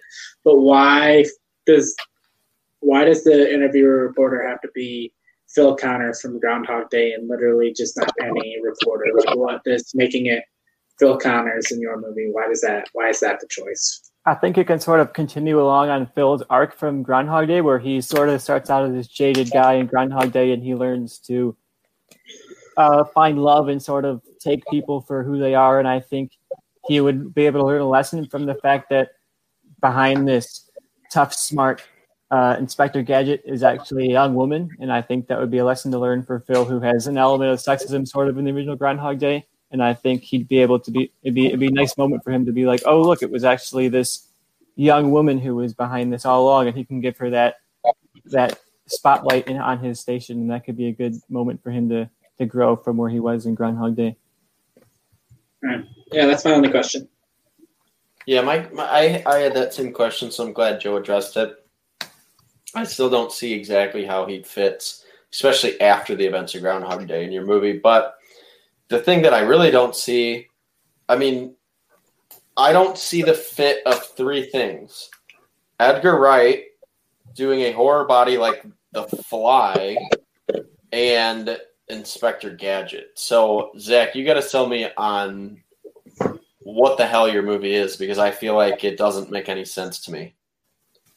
I just use The Fly as an example of a horror. It's not going to be the tone of The Fly. Obviously, that was just a straight up horror.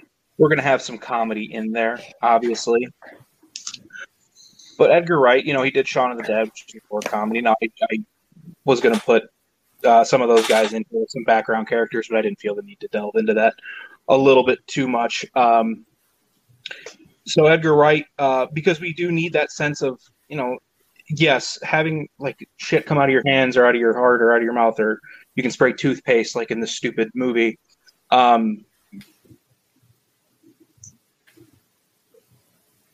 Did we lose him? Is he still there? There's going to froze for a second. He's better. But the sense of horror that Edgar Wright can bring, I think would fit more into this style. Okay. All right. Well, you two kind of fight it out. Zach, what did you not like about Tristan's pitch, and why is yours better? Jim Carrey as Claw. Claw in the cartoon show is this like evil, like behind the scenes guy. You don't ever see him. If you're going to have Taika Waititi and Jim Carrey, I'm sure Jim Carrey's going to have this over the top manic performance, which Jim Carrey's very good at, but that's not the character. Now in my movie, I know I'm changing the film. I mean, we've seen Inspector Gadget movie. We've seen the show. Then they just recently do like a show on Netflix. Yeah. I have no idea. Probably. So I want to take this property and do something a little different. I know not a little different, a lot different. We've seen Inspector Gadget at its heights with the 80s cartoon. We've seen it at its low point with Matthew Broderick and French Stewart, I think, was in the other one. So trying something different and taking some of the same ideas, but still having that intimidating claw. Bill Hader can still be kind of goofy in his film. You can still beat Bill Hader. And doing things like that, but having that horror element to add something to this franchise that has kind of, dipped and curved a lot, I think would be something different and people would be intrigued by. But Jim Carrey is Clyde. All right. All right. So, yeah. Okay, you're back, Tristan. Now, what's your defense on that? I'll say that you want to change the story entirely, so I don't think you can attack me for changing like one element of it. And I think I did change it by making Claw sort of this actual antagonist rather than just like this shady organization. But I think that's a interesting change. I think it gives them an actual antagonist to fight against, and I think Jim Carrey and Steve Carell could be really fun opposites to each other. You have Steve Carell playing it sort of straight as Inspector Gadget, but he's like in the original cartoon, he's sort of goofy. He doesn't really know what he's doing, but he's able to put up the show that he does know what he's doing. And I think Steve Carell can pull that off. I think Jim Carrey can pull off this big villain that's like a nice foil to Steve Carell's Inspector. And to combat the critique of Bill Murray in the movie, I think that this can be a great return to his arc. I think at this age, he would be a little older. He'd be married to Rita. Maybe they'd be thinking about having kids, and he's maybe not totally sure to be ready for having kids or not. And then the reveal at the end of, oh, look, Penny was a mastermind the whole time is a moment for him to realize, like, come around a little bit more onto having kids. And I think that's an arc for him to have. Like the first movie of Groundhog Day is about him accepting love and romance. And he comes back in Inspector Gadget to learn to let himself care for kids and to maybe bring a kid into the world with Rita. And I think that's a nice growth to have him go along without having to backtrack any of his arc in the original movie. And I think that adds to this as well, because he'd be the news reporter who's along with Inspector Gadget. So you'd see him get interactions with Steve Carell, and he'd be able, at first he's sort of just joking around, not taking this super seriously. Like Inspector Gadget, sort of like a big figurehead that people know in society and pop culture, and he thinks it's just sort of like a fluff piece human interest story. But as he goes along, that journalistic interest that was sort of lost in Groundhog Day kind of picks back up, and he says, oh, maybe there's like an actual good story here. It's not something to just be jaded and forgetful about. Like, this could be something interesting, and that could be something too to build to his arc. So I think having that character come back adds to this movie and also adds to the character. So I think I'm happy with that choice of the ruler with that character. Okay. All right. I'm going to be honest. I'm pretty split. So I have an important question for both of you to answer. Your Inspector Gadget, okay, Steve Carell and Bill Hader, both of you compare the closest performance that they've done in their career to the tone and the character that they're giving in this movie. All right. So, Tristan, what's like the closest thing Steve Carell has done to your Inspector Gadget? Mine would be sort of like Get Smart, but a little more efficient. Like, he was very proud in that movie. He was very excited to do his job and very happy about what he was doing for a career. But I would make him a little bit more outwardly efficient as Inspector Gadget, because there's that element in the original show that he doesn't really know what he's doing, but he's happy to be doing it. And Penny is sort of his brain behind the operation. So I think making him a little bit of a dork like he was in Get Smart, but very happy and excited to be doing something like inspecting and solving crimes is something that would fit really well. Okay, so Get Smart. And then, Zach, what about Bill Hader as your Inspector Gadget? With Bill Hader, you can look up any certain amount of SNL stuff he's done, and he's played over-the-top characters. He's played more serious characters, more of the goofy. I'm thinking of, as far as the goofiness and the facial expressions, I'm thinking of when he's the host of Dateline, and he's just sitting there, the guy's talking about a murder, and he's just being over the top, and, oh, okay. He's done like a coach skit where he's just very vibrant with his body. He's moving around a lot, trying to pump his team up. So that would be where I would. Okay. All right, Joe. What are your thoughts? My whole thing with Tristan is like I just don't. As soon as he said, I like Steve Carell. He's good on The Office. He's good in movies and more dramatic work. But as soon as he said Steve Carell as Inspector Gadget, for some reason I just wasn't on board. It reminded me too much of just like the Matthew Broderick original version. And then he brought in Jim Carrey, and then all I could think about was the incredible Burt Wonderstone with Steve Carell and Jim Carrey, and that movie was trash. And I just don't know if like those two pairing up. And I think Jim Carrey as Claw, and like Jim Carrey's kind of the opposite of what Claw was. I just don't know if I'm on board for that. And I know it's a big shakeup of kind of more what Inspector Gadget is, with this more like horror comedy. But I feel like it's almost like, I don't want to say realistic, but in a sense of like that's kind of what would happen. Like Zach said, if like spoons and other stuff started coming out of you, it would be scary. It would be terrifying. And I like for his version of the movie, I like Bill Hader as Inspector Gadget. So I would go with Zach on this.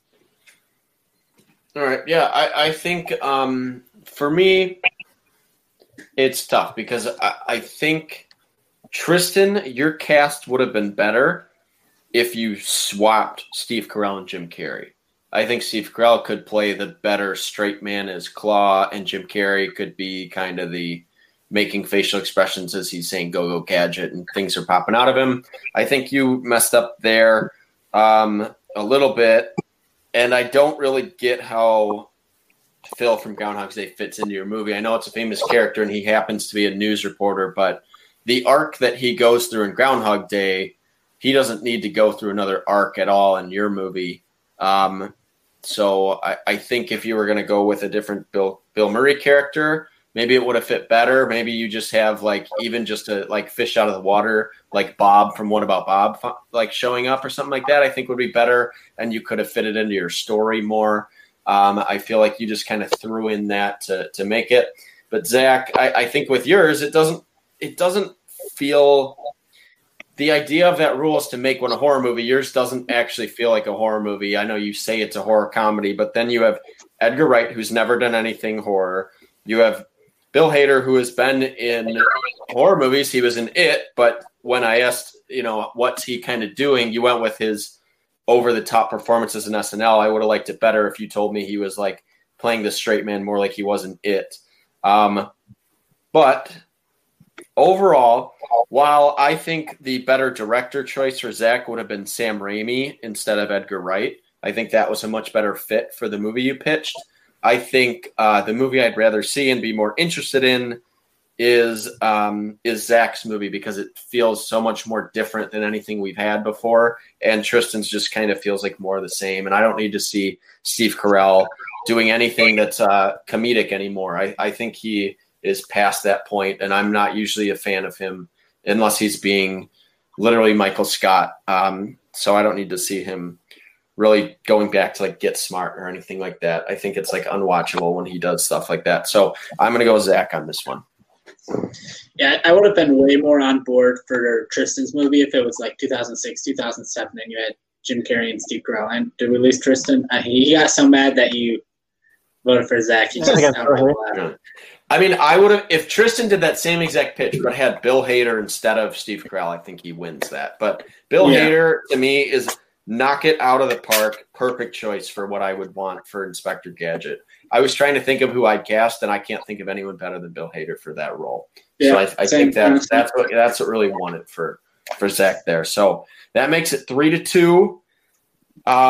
Tristan, you got to bounce back. You got to try to end it early. You don't want to get to 3-3 here. So what are you more confident in out of your next? Yeah, I'm gonna have to disagree with that call on the last movie, but let's go ahead and move on here, I guess, to Dora the Explorer. All right. So Dora and the Lost City of Gold came out in 2019. It got an 85% of Rotten Tomatoes, which is way higher than the only positive score of any of the movies that we're doing today. It's directed by James Bobin. It stars Isabella Moner and Michael Pena. Dora, a teenage explorer, leads her friends on an adventure to save her parents and solve the mystery behind a lost city of gold. So that's what the plot of the movie is. It's obviously based on the children's show, and it did pretty well, and people seem to like it. I've never seen it, but it was successful. So I'm interested to hear what you two are doing with this. What I hear is a good movie. So Tristan, who's starting? You or Zach? I'll go first. All right. So the rule I use for Dora the Explorer is to make it a horror movie. And my Dora the Explorer, the horror movie, is directed by Guillermo del Toro. My Dora is Isabella Gomez. She was in One Day at a Time, a popular Netflix revival of a very popular Spanish language TV show about a Mexican family immigrating to the United States. My Diego is played by Rico Rodriguez from Modern Family. Boots is voiced by Michael Pena, obviously from Ant-Man. And I didn't know this until I looked him up to do this pitch, but he went to my high school apparently, which is really weird. And their uncle is played by Pedro Pascal. So Dora and Diego Marquez are now in their very early 20s. They're college students and taking the summer vacation to South America to visit their uncle Pedro Pascal. His name is Christian, and he was the exploration enthusiast who inspired and trained them when they were very young. So we get like a brief tie-in flashback at the opening where Pedro Pascal is sort of training young Dora and Diego. We get a little bit of an iconic, they're wearing the iconic clothes when they were younger, and we get this element that he was a very influential presence in their young life and very big reason that they're becoming explorers as adults. And Dora and Diego have promised their families to give up the dangers of exploring, but the mysterious temple that their uncle has been searching for since they were kids has tempted the duo to take into one last adventure with their uncle and their trusted monkey Boots. But the exploration quickly goes bad as they find the temple is haunted by ghosts of the ancient leaders of the past that the temples were built for. So the gang must work together to solve puzzles of the maze using knowledge they learn from seeing the ghosts and from seeing visions of the past and from studying the temples around them. You know, when the ghosts haunt them, they get these sort of flashes of the South American history and sort of the founding of Spanish language civilization in the continent and up into Mexico, you get sort of like this growing element of history that is sort of forgotten in this ancient history. And of course, the gang is older now, a little bit older, so we can go a little bit darker. Del Toro can do a little bit dark, but not ultra super dark, something that is a little bit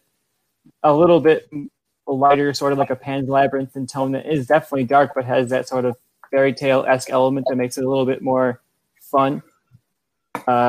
So you can name for a little bit of an older audience people who maybe caught the tail end of the original series and are now sort of like wanting to see a little bit more of a mature, fun take on Dora rather than just like a cheesy thing that's similar to the show.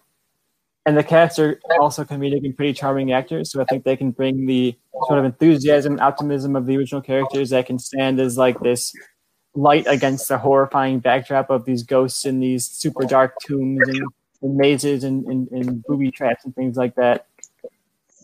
So I think Del Toro is a great pick to bring that to life. He's known for horror, but he's also done Troll Hunters on Netflix, which was sort of a more mature and interesting animated show that was very well received and able to appeal to both adults and kids.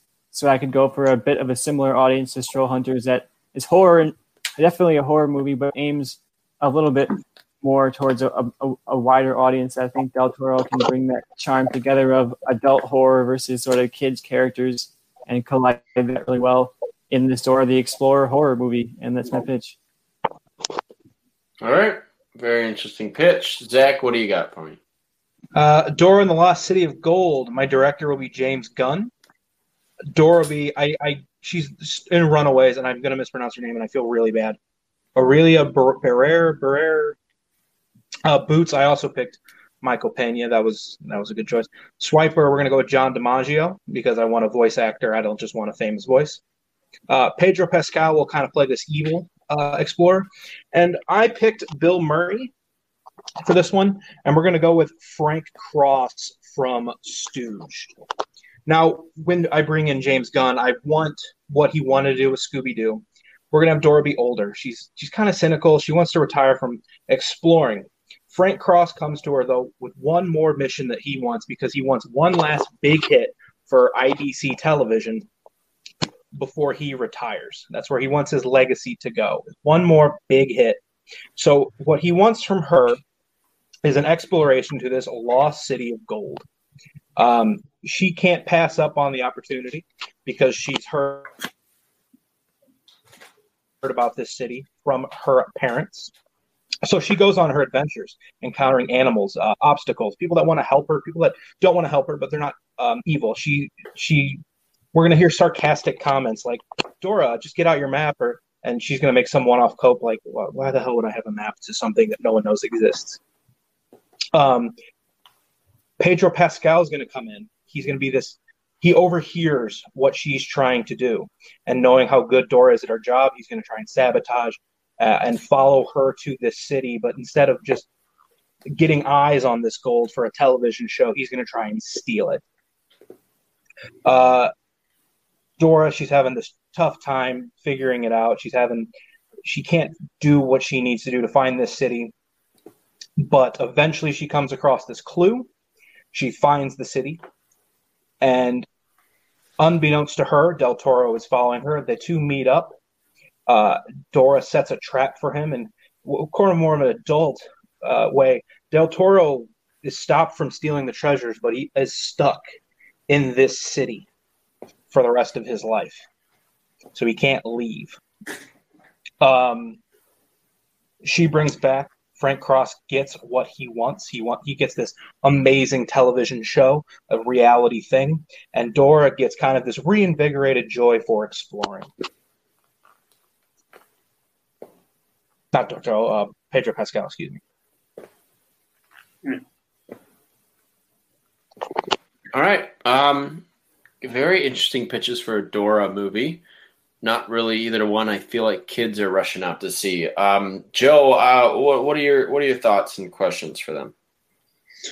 Yeah, I guess my question I guess Tristan, if the rule is like make it a horror movie, I guess when we set out for that rule is make it like a dark, like Mike Flanagan, make it like a Conjuring, make this a scary movie. And your movie just sounds like more like a labyrinth. Or like if you're like 4, it might be a little like scary because you said you're going to go for like kind of that box troll, or was it box trolls? Go for that box troll type tone. So I guess defend how yours is more of like a horror movie and not just like that's kind of, if you're like a little kid, it might have scary moments. I think Del Toro, it's how that happens. I think you could pull off the gothic, very dark, very shadowy tombs and make the ghosts really terrifying. And I want to go for the ghosts to be terrifying. Like, I'm not super aiming for the kid market here. I'm aiming for like teenagers and young adults, people who knew the show, the tail end of it, but aren't like actively watching Dora right now. And I think that's the audience to go for here, is people who want to see a scarier take on Dora. Like, what would Dora be like if the character we know faced off this genuinely scary ghost? And I think that would still be very scary. I think Del Toro can bring out the horror in that really well. And I think the ghosts can be definitely terrifying depending on how you design them. And Del Toro is great with making things look terrifying.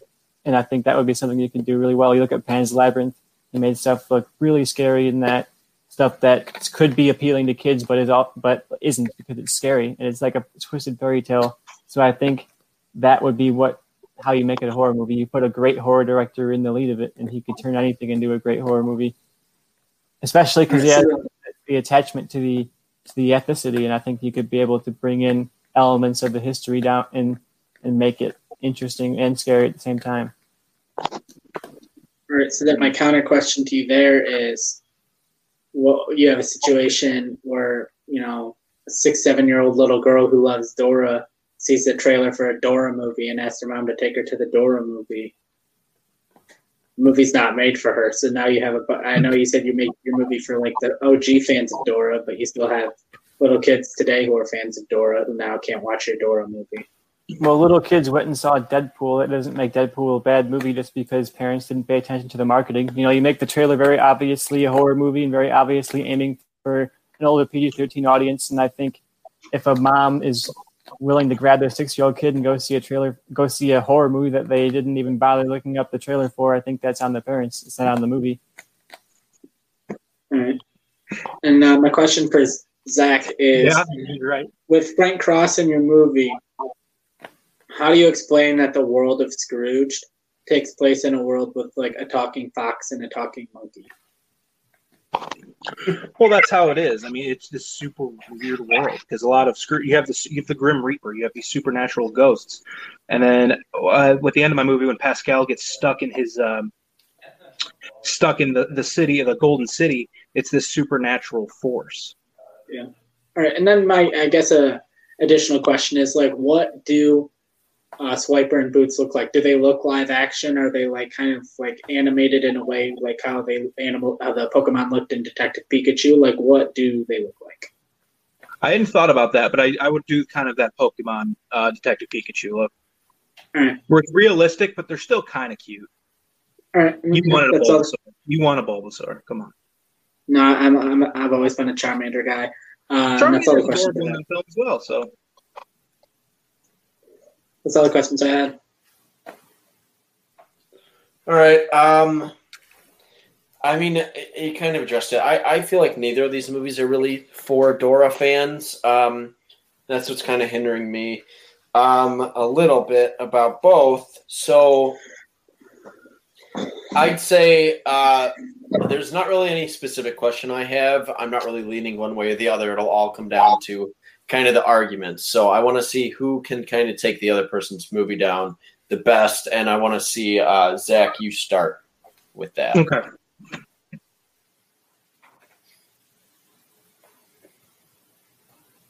Did you freeze? No. So you're going more with the gothic, with the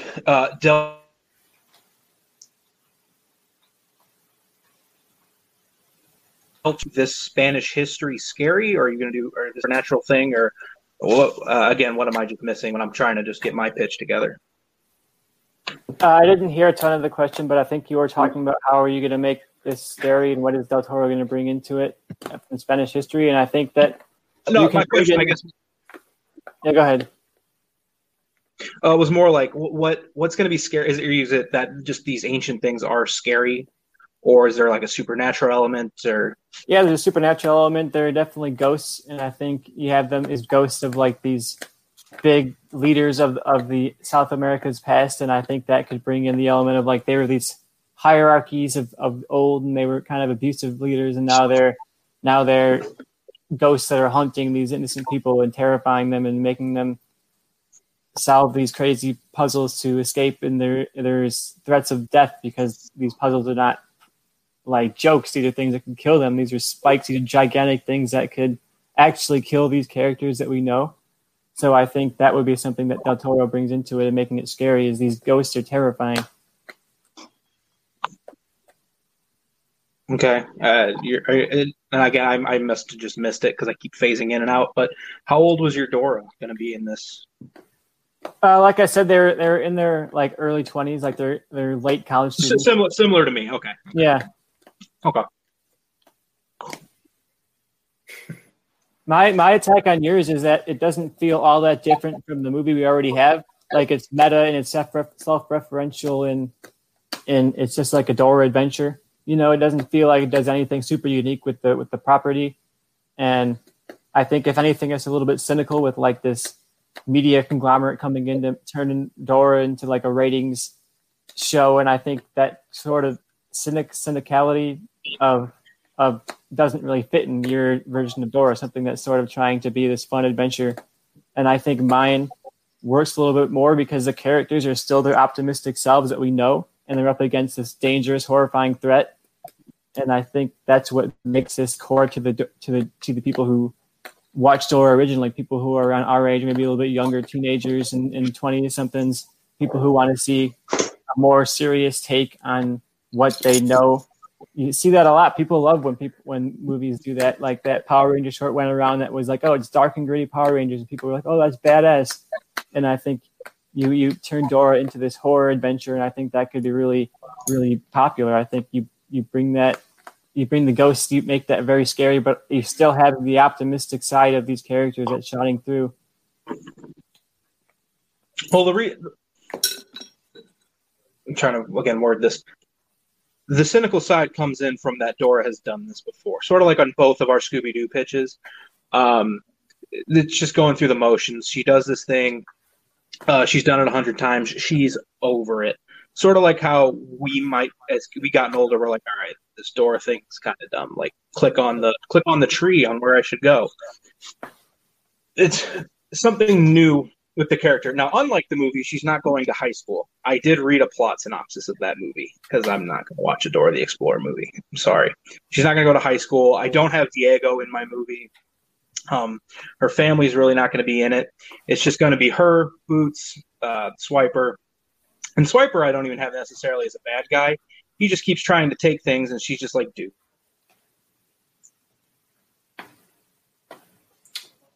Come on. Did he freeze? No. Out again. Okay. All right. Here's my thing. I think I have a judgment call here. Joe, what are your thoughts? I'm a little torn. Like, I think as time went on, I learned more of like how Tristan's a horror movie. But I think overall, I think his is also slightly more. I think Zach's is slightly more family friendly.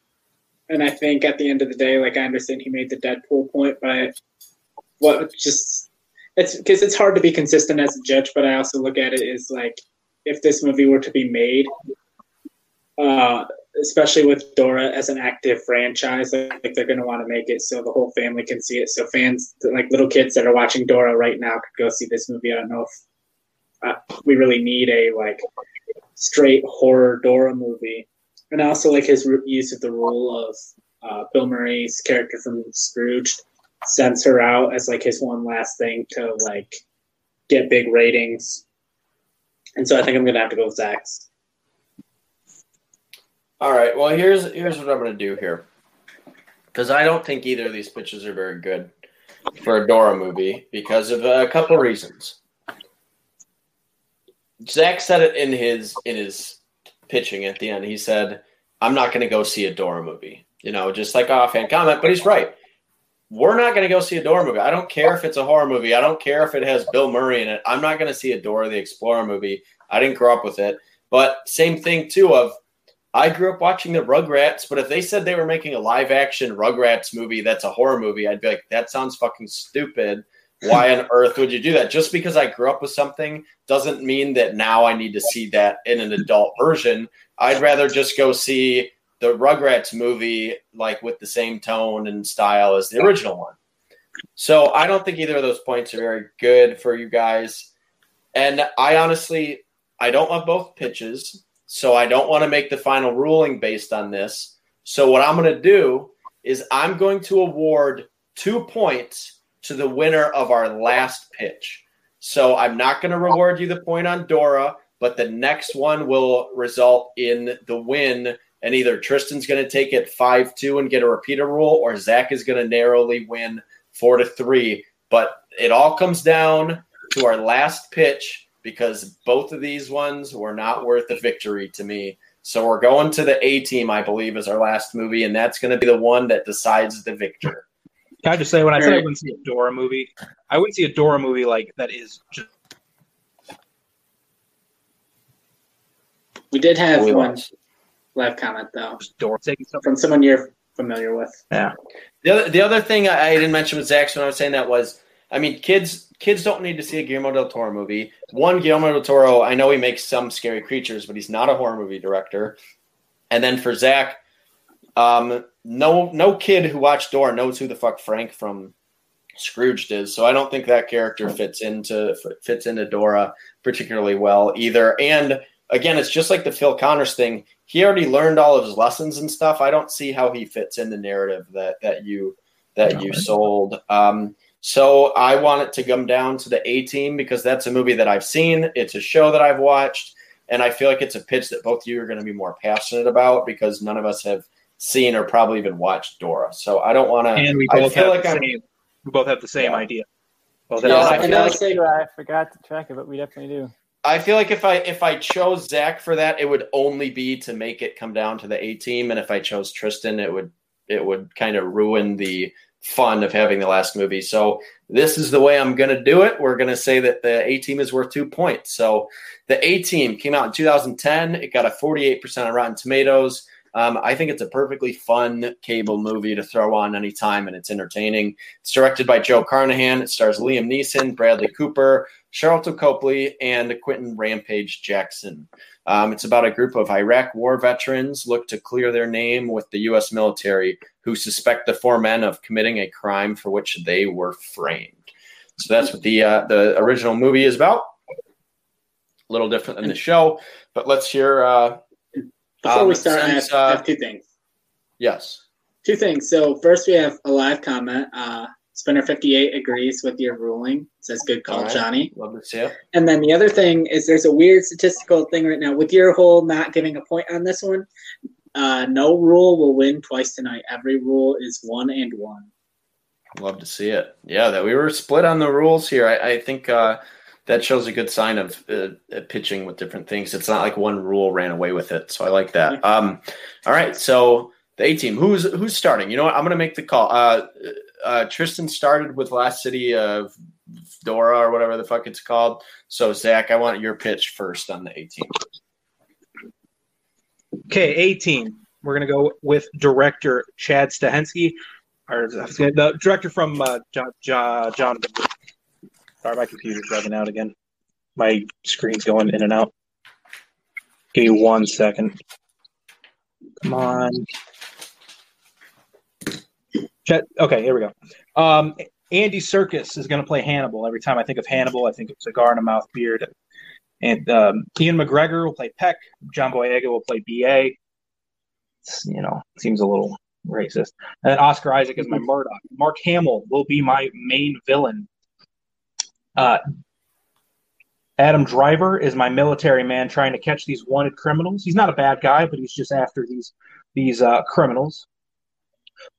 Laura Dern is Driver Superior, demanding he catch them. Domhnall Gleeson is also a part of this military, but also throughout the film we learn that Domhnall Gleeson works for Mark Hamill. We're going to see the classic opening narration. These men are wanted criminals. And then some basic exposition, so we kind of get to know who these characters are. You know, Murdoch's kind of a little bit nutty, obviously. BA's kind of a badass. Beck's really smart, and Circus is going to be our leader. The group's going to sit over a fire. We're going to have an opening action sequence as Adam Driver's crew surrounds them. They're going to get away through a massive group of explosions, personal battles, a little bit of gunfighting. And then we're going to cut back to Mark Hamill, who is sitting there watching this because we see that he has a man on the inside of Adam Driver's team. Driver then gets word of a plan to blow up the city of Houston,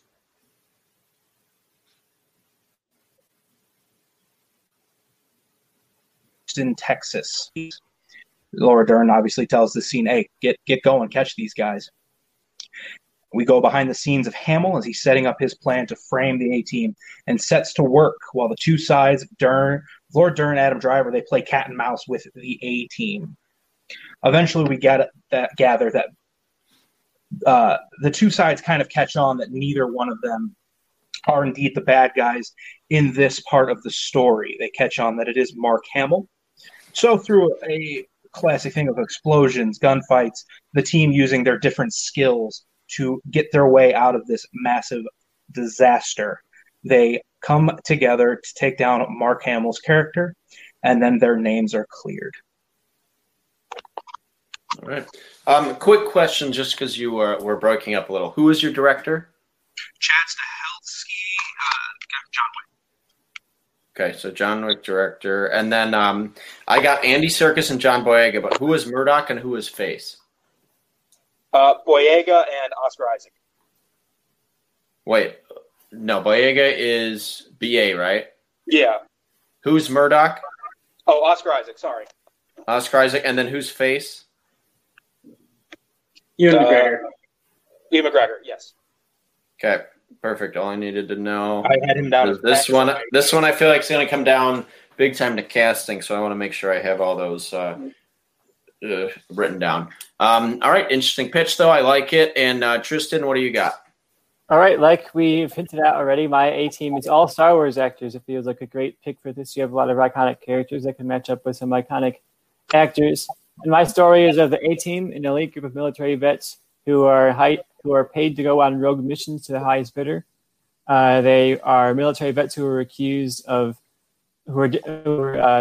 out of the military for something they didn't actually do. So I got people from various different wars that have all experienced sort of like the same thing.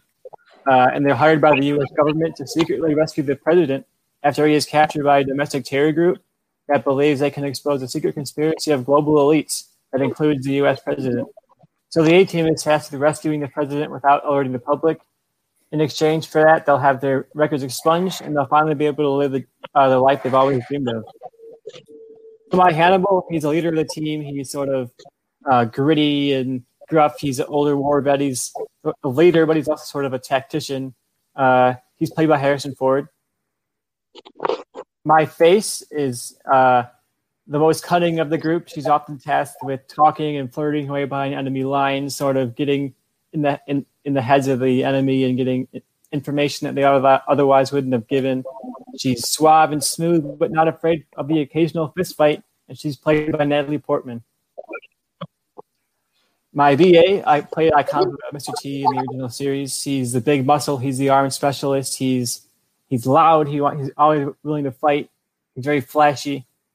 He's loud and battle hungry, and he's played by Samuel L. Jackson. My Murdoch, he's hollow and mad. He's a pilot. He's an expert of machinery, but he's also kind of crazy and unpredictable. He's played by Ewan McGregor, who I think could play a really good, sort of unhinged but talented pilot, and it would give him a lot of leeway to be sort of fun and with the madness of it, but also being skilled and talented with what he's doing. And my enemies are the Awakening. Like I said, they're a homegrown terror group, and they're convinced that the U.S. President is part of a secret ring of criminal elites.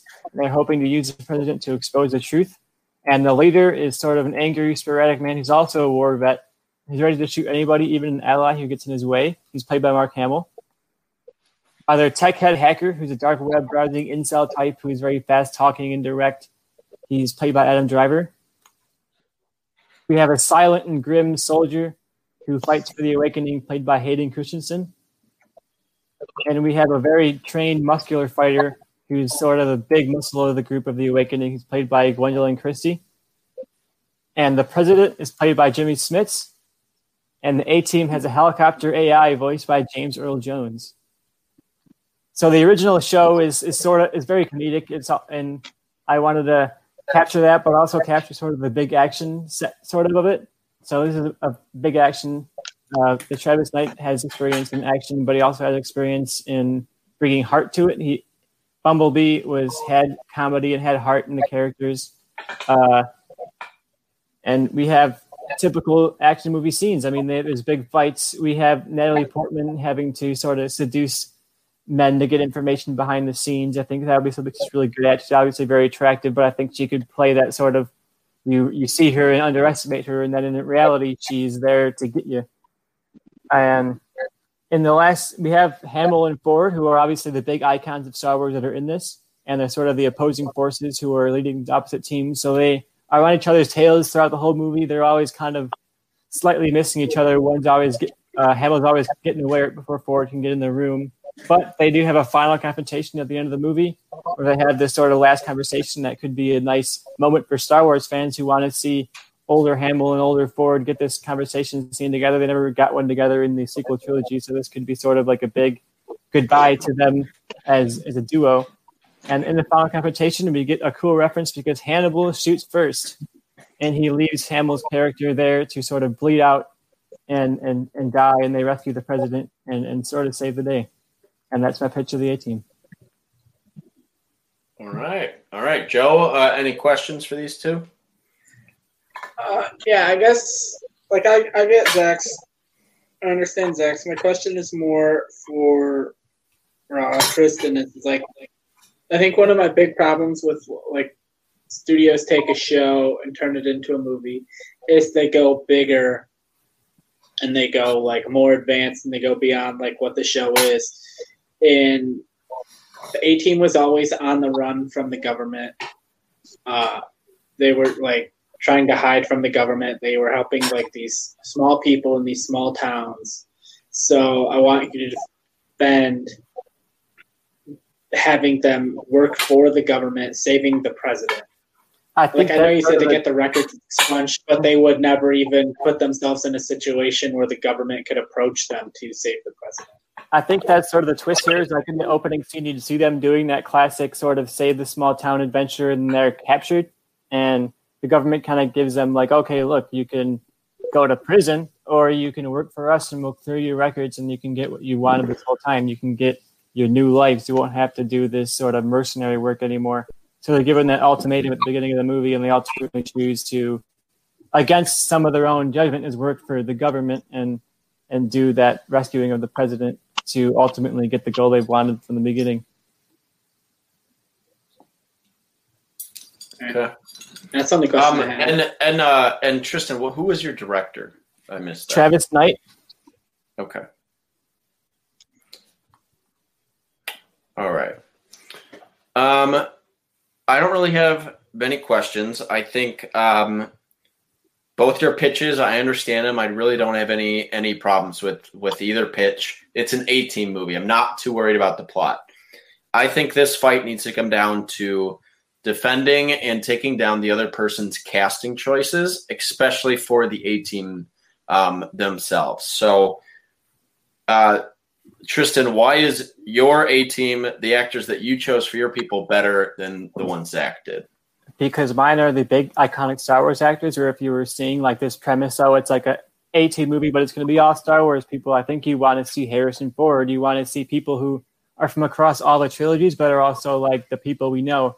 No one's going to see that premise we're using all Star Wars actors and be oh boy, I hope Andy Serkis and Laura Dern are main characters, because those were not anyone's favorite characters from Star Wars, or not Snoke and Holdo.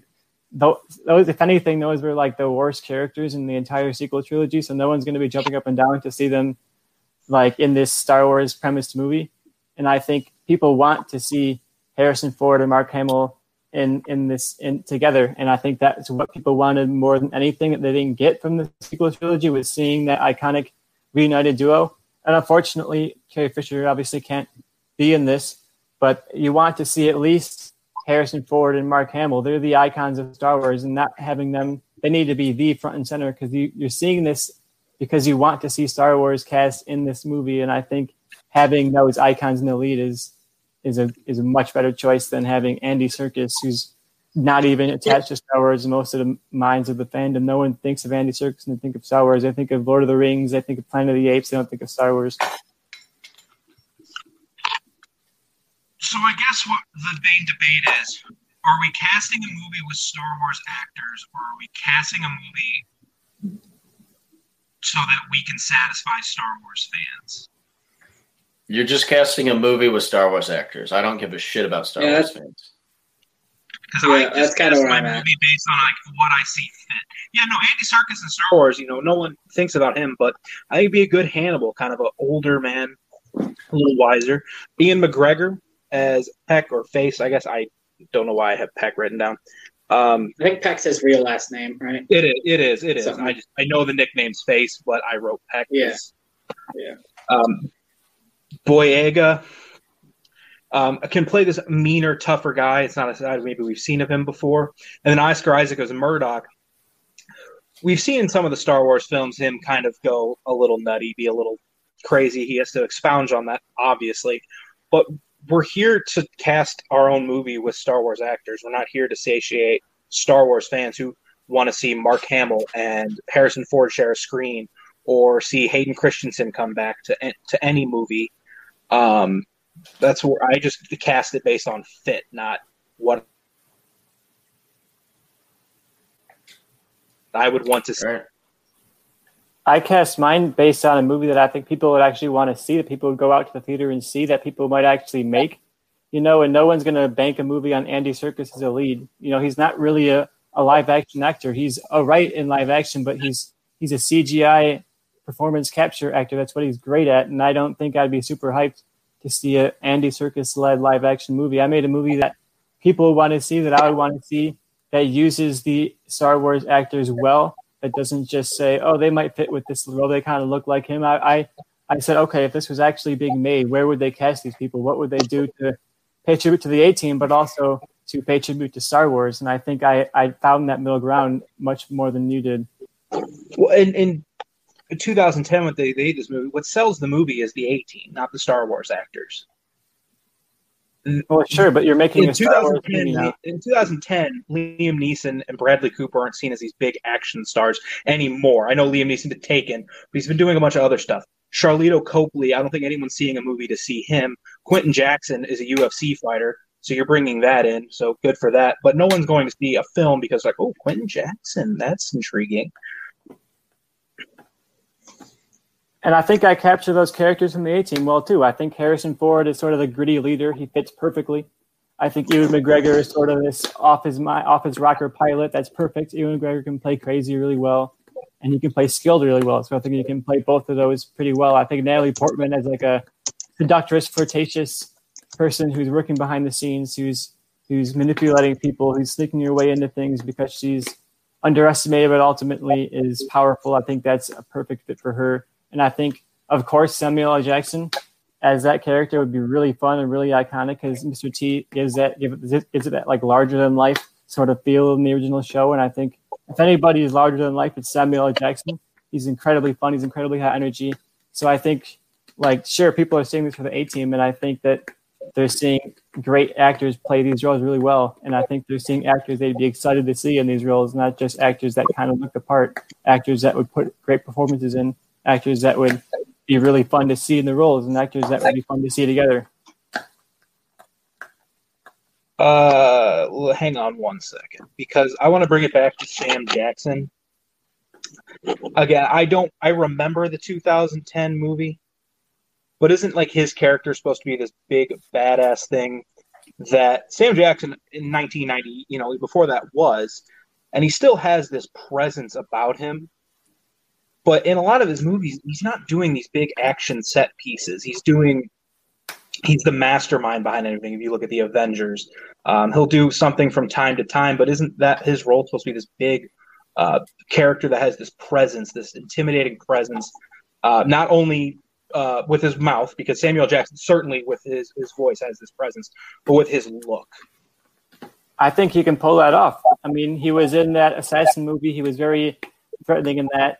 He was in Star Wars. He was kind of threatening in that. He stood face to face against the Emperor in Star Wars, and I think that Samuel L. Jackson can definitely be intimidating. Sure, he bulked up a little bit, but Samuel L. Jackson in general can be very scary, and I think Samuel L. Jackson playing that kind of intimidating, big, tough guy would be something that would fit him perfectly. I don't think that he's like some scrawny imbecile. He's very tough, and he still is. Like your characters seem to be all over the place in range of age. If they're all supposed to be this group together that was framed together in the same war, same moment, the ages are all over the place. I didn't have them be framed in the same moment. I had them all be different people from different wars who were falsely discharged at different times and sort of came together through that shared experience. You did mention that. I apologize. I'm on such a tangent. I forgot. My apologies on that, Tristan. That's all good. But yeah, I think that actually is kind of interesting is you have this dynamic range of actors. And I think when you're using the cast of Star Wars, you have such a wide array, like decades apart of these movies. And I think that getting the most of that rule is being able to take somebody from the prequels and somebody from the sequels and somebody from the original trilogy and have them all be sort of like on this shared team together. So I think it fits fine to make them different ages and different groups like that. Okay, I don't have anything else. We've gone on for 8 minutes about this. Yeah, I think this is worth 2. This is an important fight. Yeah, Joe. What are your thoughts after hearing our competitors fight it out? So my whole thing with like, we want like the important people from Star Wars or like the big things. Like my whole thing was like I went through like a couple days ago and been like, okay, what movies and what rules would I have done, and what the rule and movie I would have paired up with Star Wars is I would have done Dukes of Hazzard, and my Bo and Luke were Adam Driver and Alden Ehrenreich. So like I don't really care if they're like the top prominent people in Star Wars. So I'm not really worried about that. I'm more worried about the fit for this movie. And then going based on kind of the rules Johnny set up for this one, if he's more focused on the cast. Even though I still have problems with Tristan's plot, it doesn't really feel like an 18 movie that much. But if I'm just going to go based on the cast, I'm just going top to bottom. As Hannibal, I'm going to get – I like Andy Serkis as Hannibal, but I'm going to give the edge. I like Harrison Ford just a little bit more. And then for face, you got Natalie Portman and Ewan McGregor. And especially in a Travis Knight movie, I don't know if I've seen Natalie Portman as this kind of fighter, charmer kind of character in this movie. I feel like it's not really where she is in her career. It's nothing she would really do. I don't know if I could see her like fighting some military person when she weighs like $110. If I wanted to go with a female face, switch the gender up, I'd probably like skirt the rules a little bit and say, hey, it's a Star Wars actor, and maybe go with like Gina Carano as my face. But I think Ewan McGregor fits that role really well, so I'm going to go Ewan McGregor. And then as far as B.A. Baracus taking over from Mr. T, this one is super easy for me. Like, yeah, Samuel L. Jackson was in The Hitman's Bodyguard, but there's a scene where he, buys flowers for his wife, and he's like, it's not even an action scene, and he's just like hobbling across the road because he can't even run anymore because he's 70 years old. There's a scene where he's de-aged in Captain Marvel, and you can tell just from like getting out of a chair, he's 70 years old. And so while he is in action movies, he's not really the one fighting anymore. He's an old man, and so to me, John Boyega is the better pick for BA. And then as far as Murdoch goes, you had Oscar Isaac and Ewan McGregor. And it's hard because this is the one that's definitely the closest for me because I can see both of them doing it rather well. But I think I'd have to give the edge to Oscar Isaac as my as my Howling Mad Murdoch. And so I think that would give Zach the edge as far as the cast goes, because I think they basically both had Mark Hamill as their main villain, so it's kind of a tie.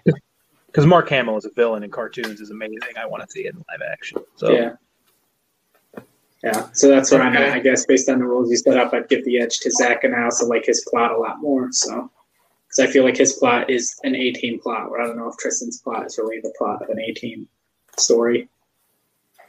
I think the plot is not very important for an A-Team movie. I think as long as it's an action movie, you know, with the characters, you're going to see it for the characters. I don't remember one. I've seen the 2010 A-Team movie probably 10 times, and I couldn't tell you anything about that plot. Like, I don't remember anything else about it, but I remember liking the characters in it. So I think that's what's going to be the most memorable thing. So that's what I really wanted to focus on here. And I don't think either of you nailed the casting. I think both of you could have moved things around. I think in a perfect world, this would be my casting for it. Hannibal, I think, is Sam Jackson. I mean, older guy, still, super charismatic and stuff. I think he makes the best leader. I agree with Joe. He's not really like the BA type, like fighting guy. I think he's more of a Hannibal. I think the perfect face would have been Oscar Isaac. I think Murdoch, the perfect Murdoch is either Ewan McGregor or Andy Serkis. I think Andy Serkis would be a really good Murdoch and be kind of the crazy guy. I don't see him as like the older charismatic guy. I want to see him be Murdoch and be closer to like him as Claw in the Black Panther movies. And my BA, I would have went like Lupita Nyong'o. I would have went a different direction with it and made someone who can still kick ass.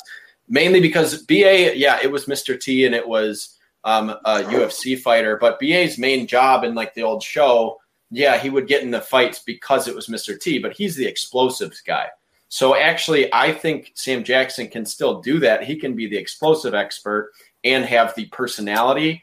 His personality better fits BA than John Boyega. Literally, John Boyega in that role is just like, oh, they took the one like young black guy, you know. And I get there's not many options for that, but John Boyega hasn't really proven he can do fight scenes. So at least if I'm going with someone personality-wise, I think Sam Jackson fits BA's personality better. While it wasn't what I would go with for some of the casting, I think Harrison Ford, while I don't know, I think Hannibal needs to be super charismatic, and I don't think Harrison Ford, he's better like as like the old grumpy guy now. But I like the use of Natalie Portman as face. I like that change up. I don't see Ewan McGregor playing that. I think he's better suited for a guy like Murdoch because he's really good at playing like the crazy guy. I thought he was easily the best part of that Birds of Prey movie that just came out, and I want to see him basically doing that as Murdoch. So I think it comes down to that. And honestly, director-wise, if I'm going to see an A-Team movie, it's not going to be something that blows me away. I want the tone of a Travis Knight movie, not a John Wick movie. And I want to separate it completely from Star Wars fandom. But the thing that Star Wars missed out on was having Harrison Ford and Mark Hamill on the screen at the same time. So if I can go see a movie that's going to actually do that, I'm going to go see it. And I think that means that Tristan is our champion today. He wins, finally getting a victory after a hard-fought battle where, man, probably 3 or 4 of those fights I could have gone either way on. That was tough. I think only there was like one of you had like a decisive win on 2 different points. Everything else I could have gone one way or the other. But I really like that fight. So congrats, Tristan. How do you feel after getting that elephant off your back? That was an amazing moment. I'm so glad that I won. It was definitely a toss-up at that A-Team. Like, it all came down to the casting, like you said, and he had definitely hit the nail with some casting. And I'll admit that some of mine weren't great. Like, you guys brought up some good counter casting, and I think I'm just happy with my casting there. So I'm glad that it won. I would have been pretty mad if I didn't win that for the casting. But God, what a relief! I thought that would never come. And I thought I would eat this chip, and I was like, "Oh God, I'm gonna look like an idiot on camera. I'm gonna be screaming and boiling my mouth off." He was up 3-1 and then loses. I think Tristan might have lost it. So, no, I think that was a good fight, hard fought. Zach, how do you feel after this fight? I lost, but Tristan had some really good ideas. I didn't know he's 0-3, but those were some. I really like the Del Toro Dora and his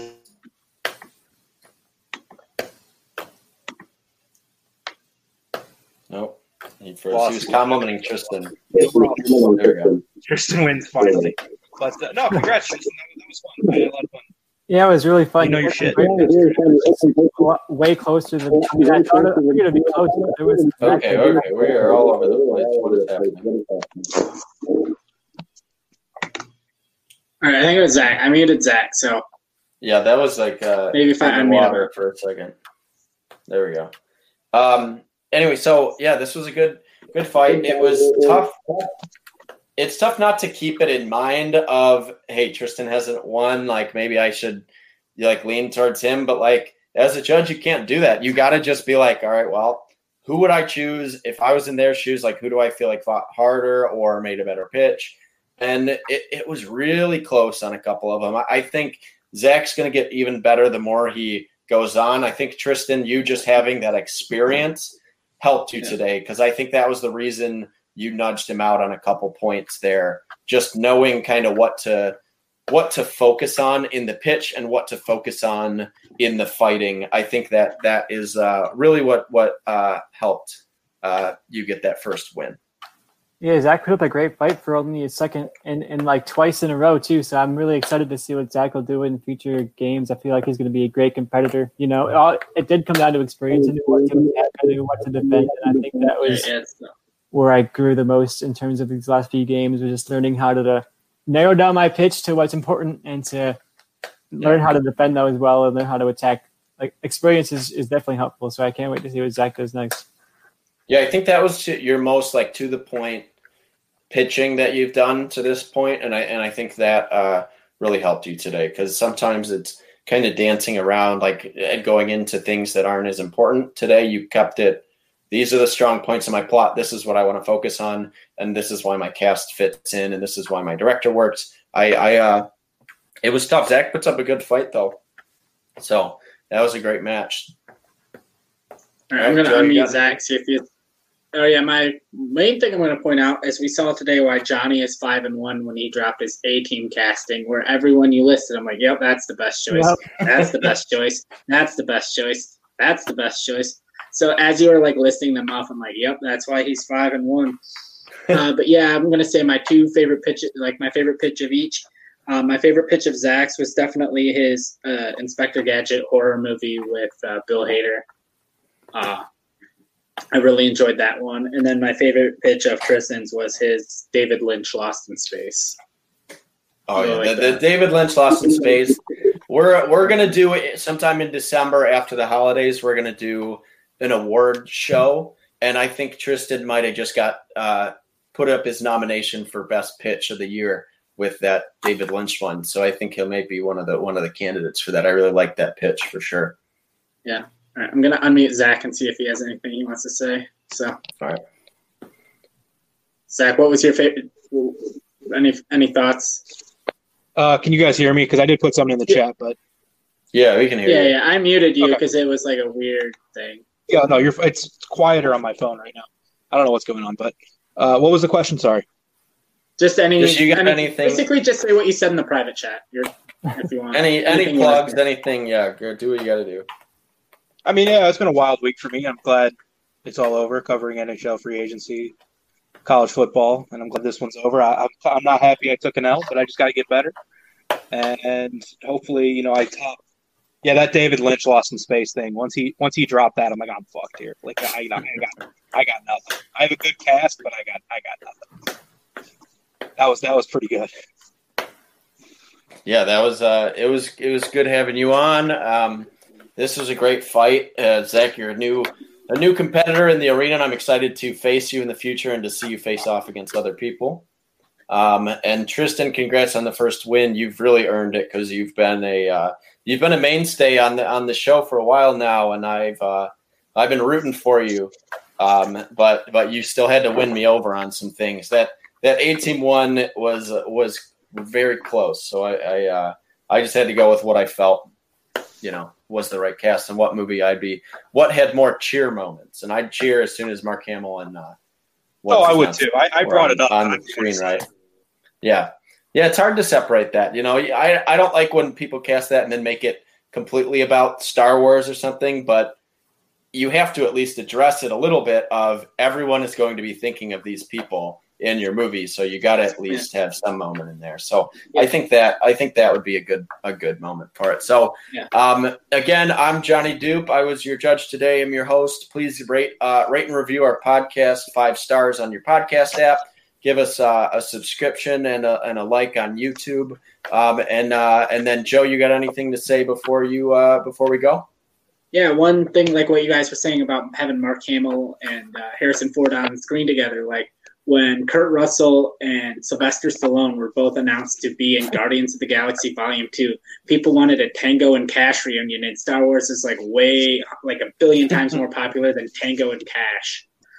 And so, yeah, if you're going to have Mark Hamill and Harrison Ford in your movie, I want to see them on screen together. So, yeah, and that's all I got. This is the only thing going on in my life. So, yeah, also we have like 0 comments on any of our videos. So if you're watching after the live show, like comment like what your rules and movie pairings would be, any rules you want to see us use, movies you want to see us do.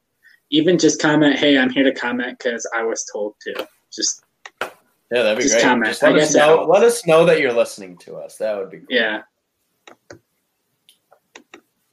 Night, y'all. That says John Tricky. That's the best way to end it. That's our sign off. Night, y'all. Night, y'all. All right. Night, y'all. Night, y'all.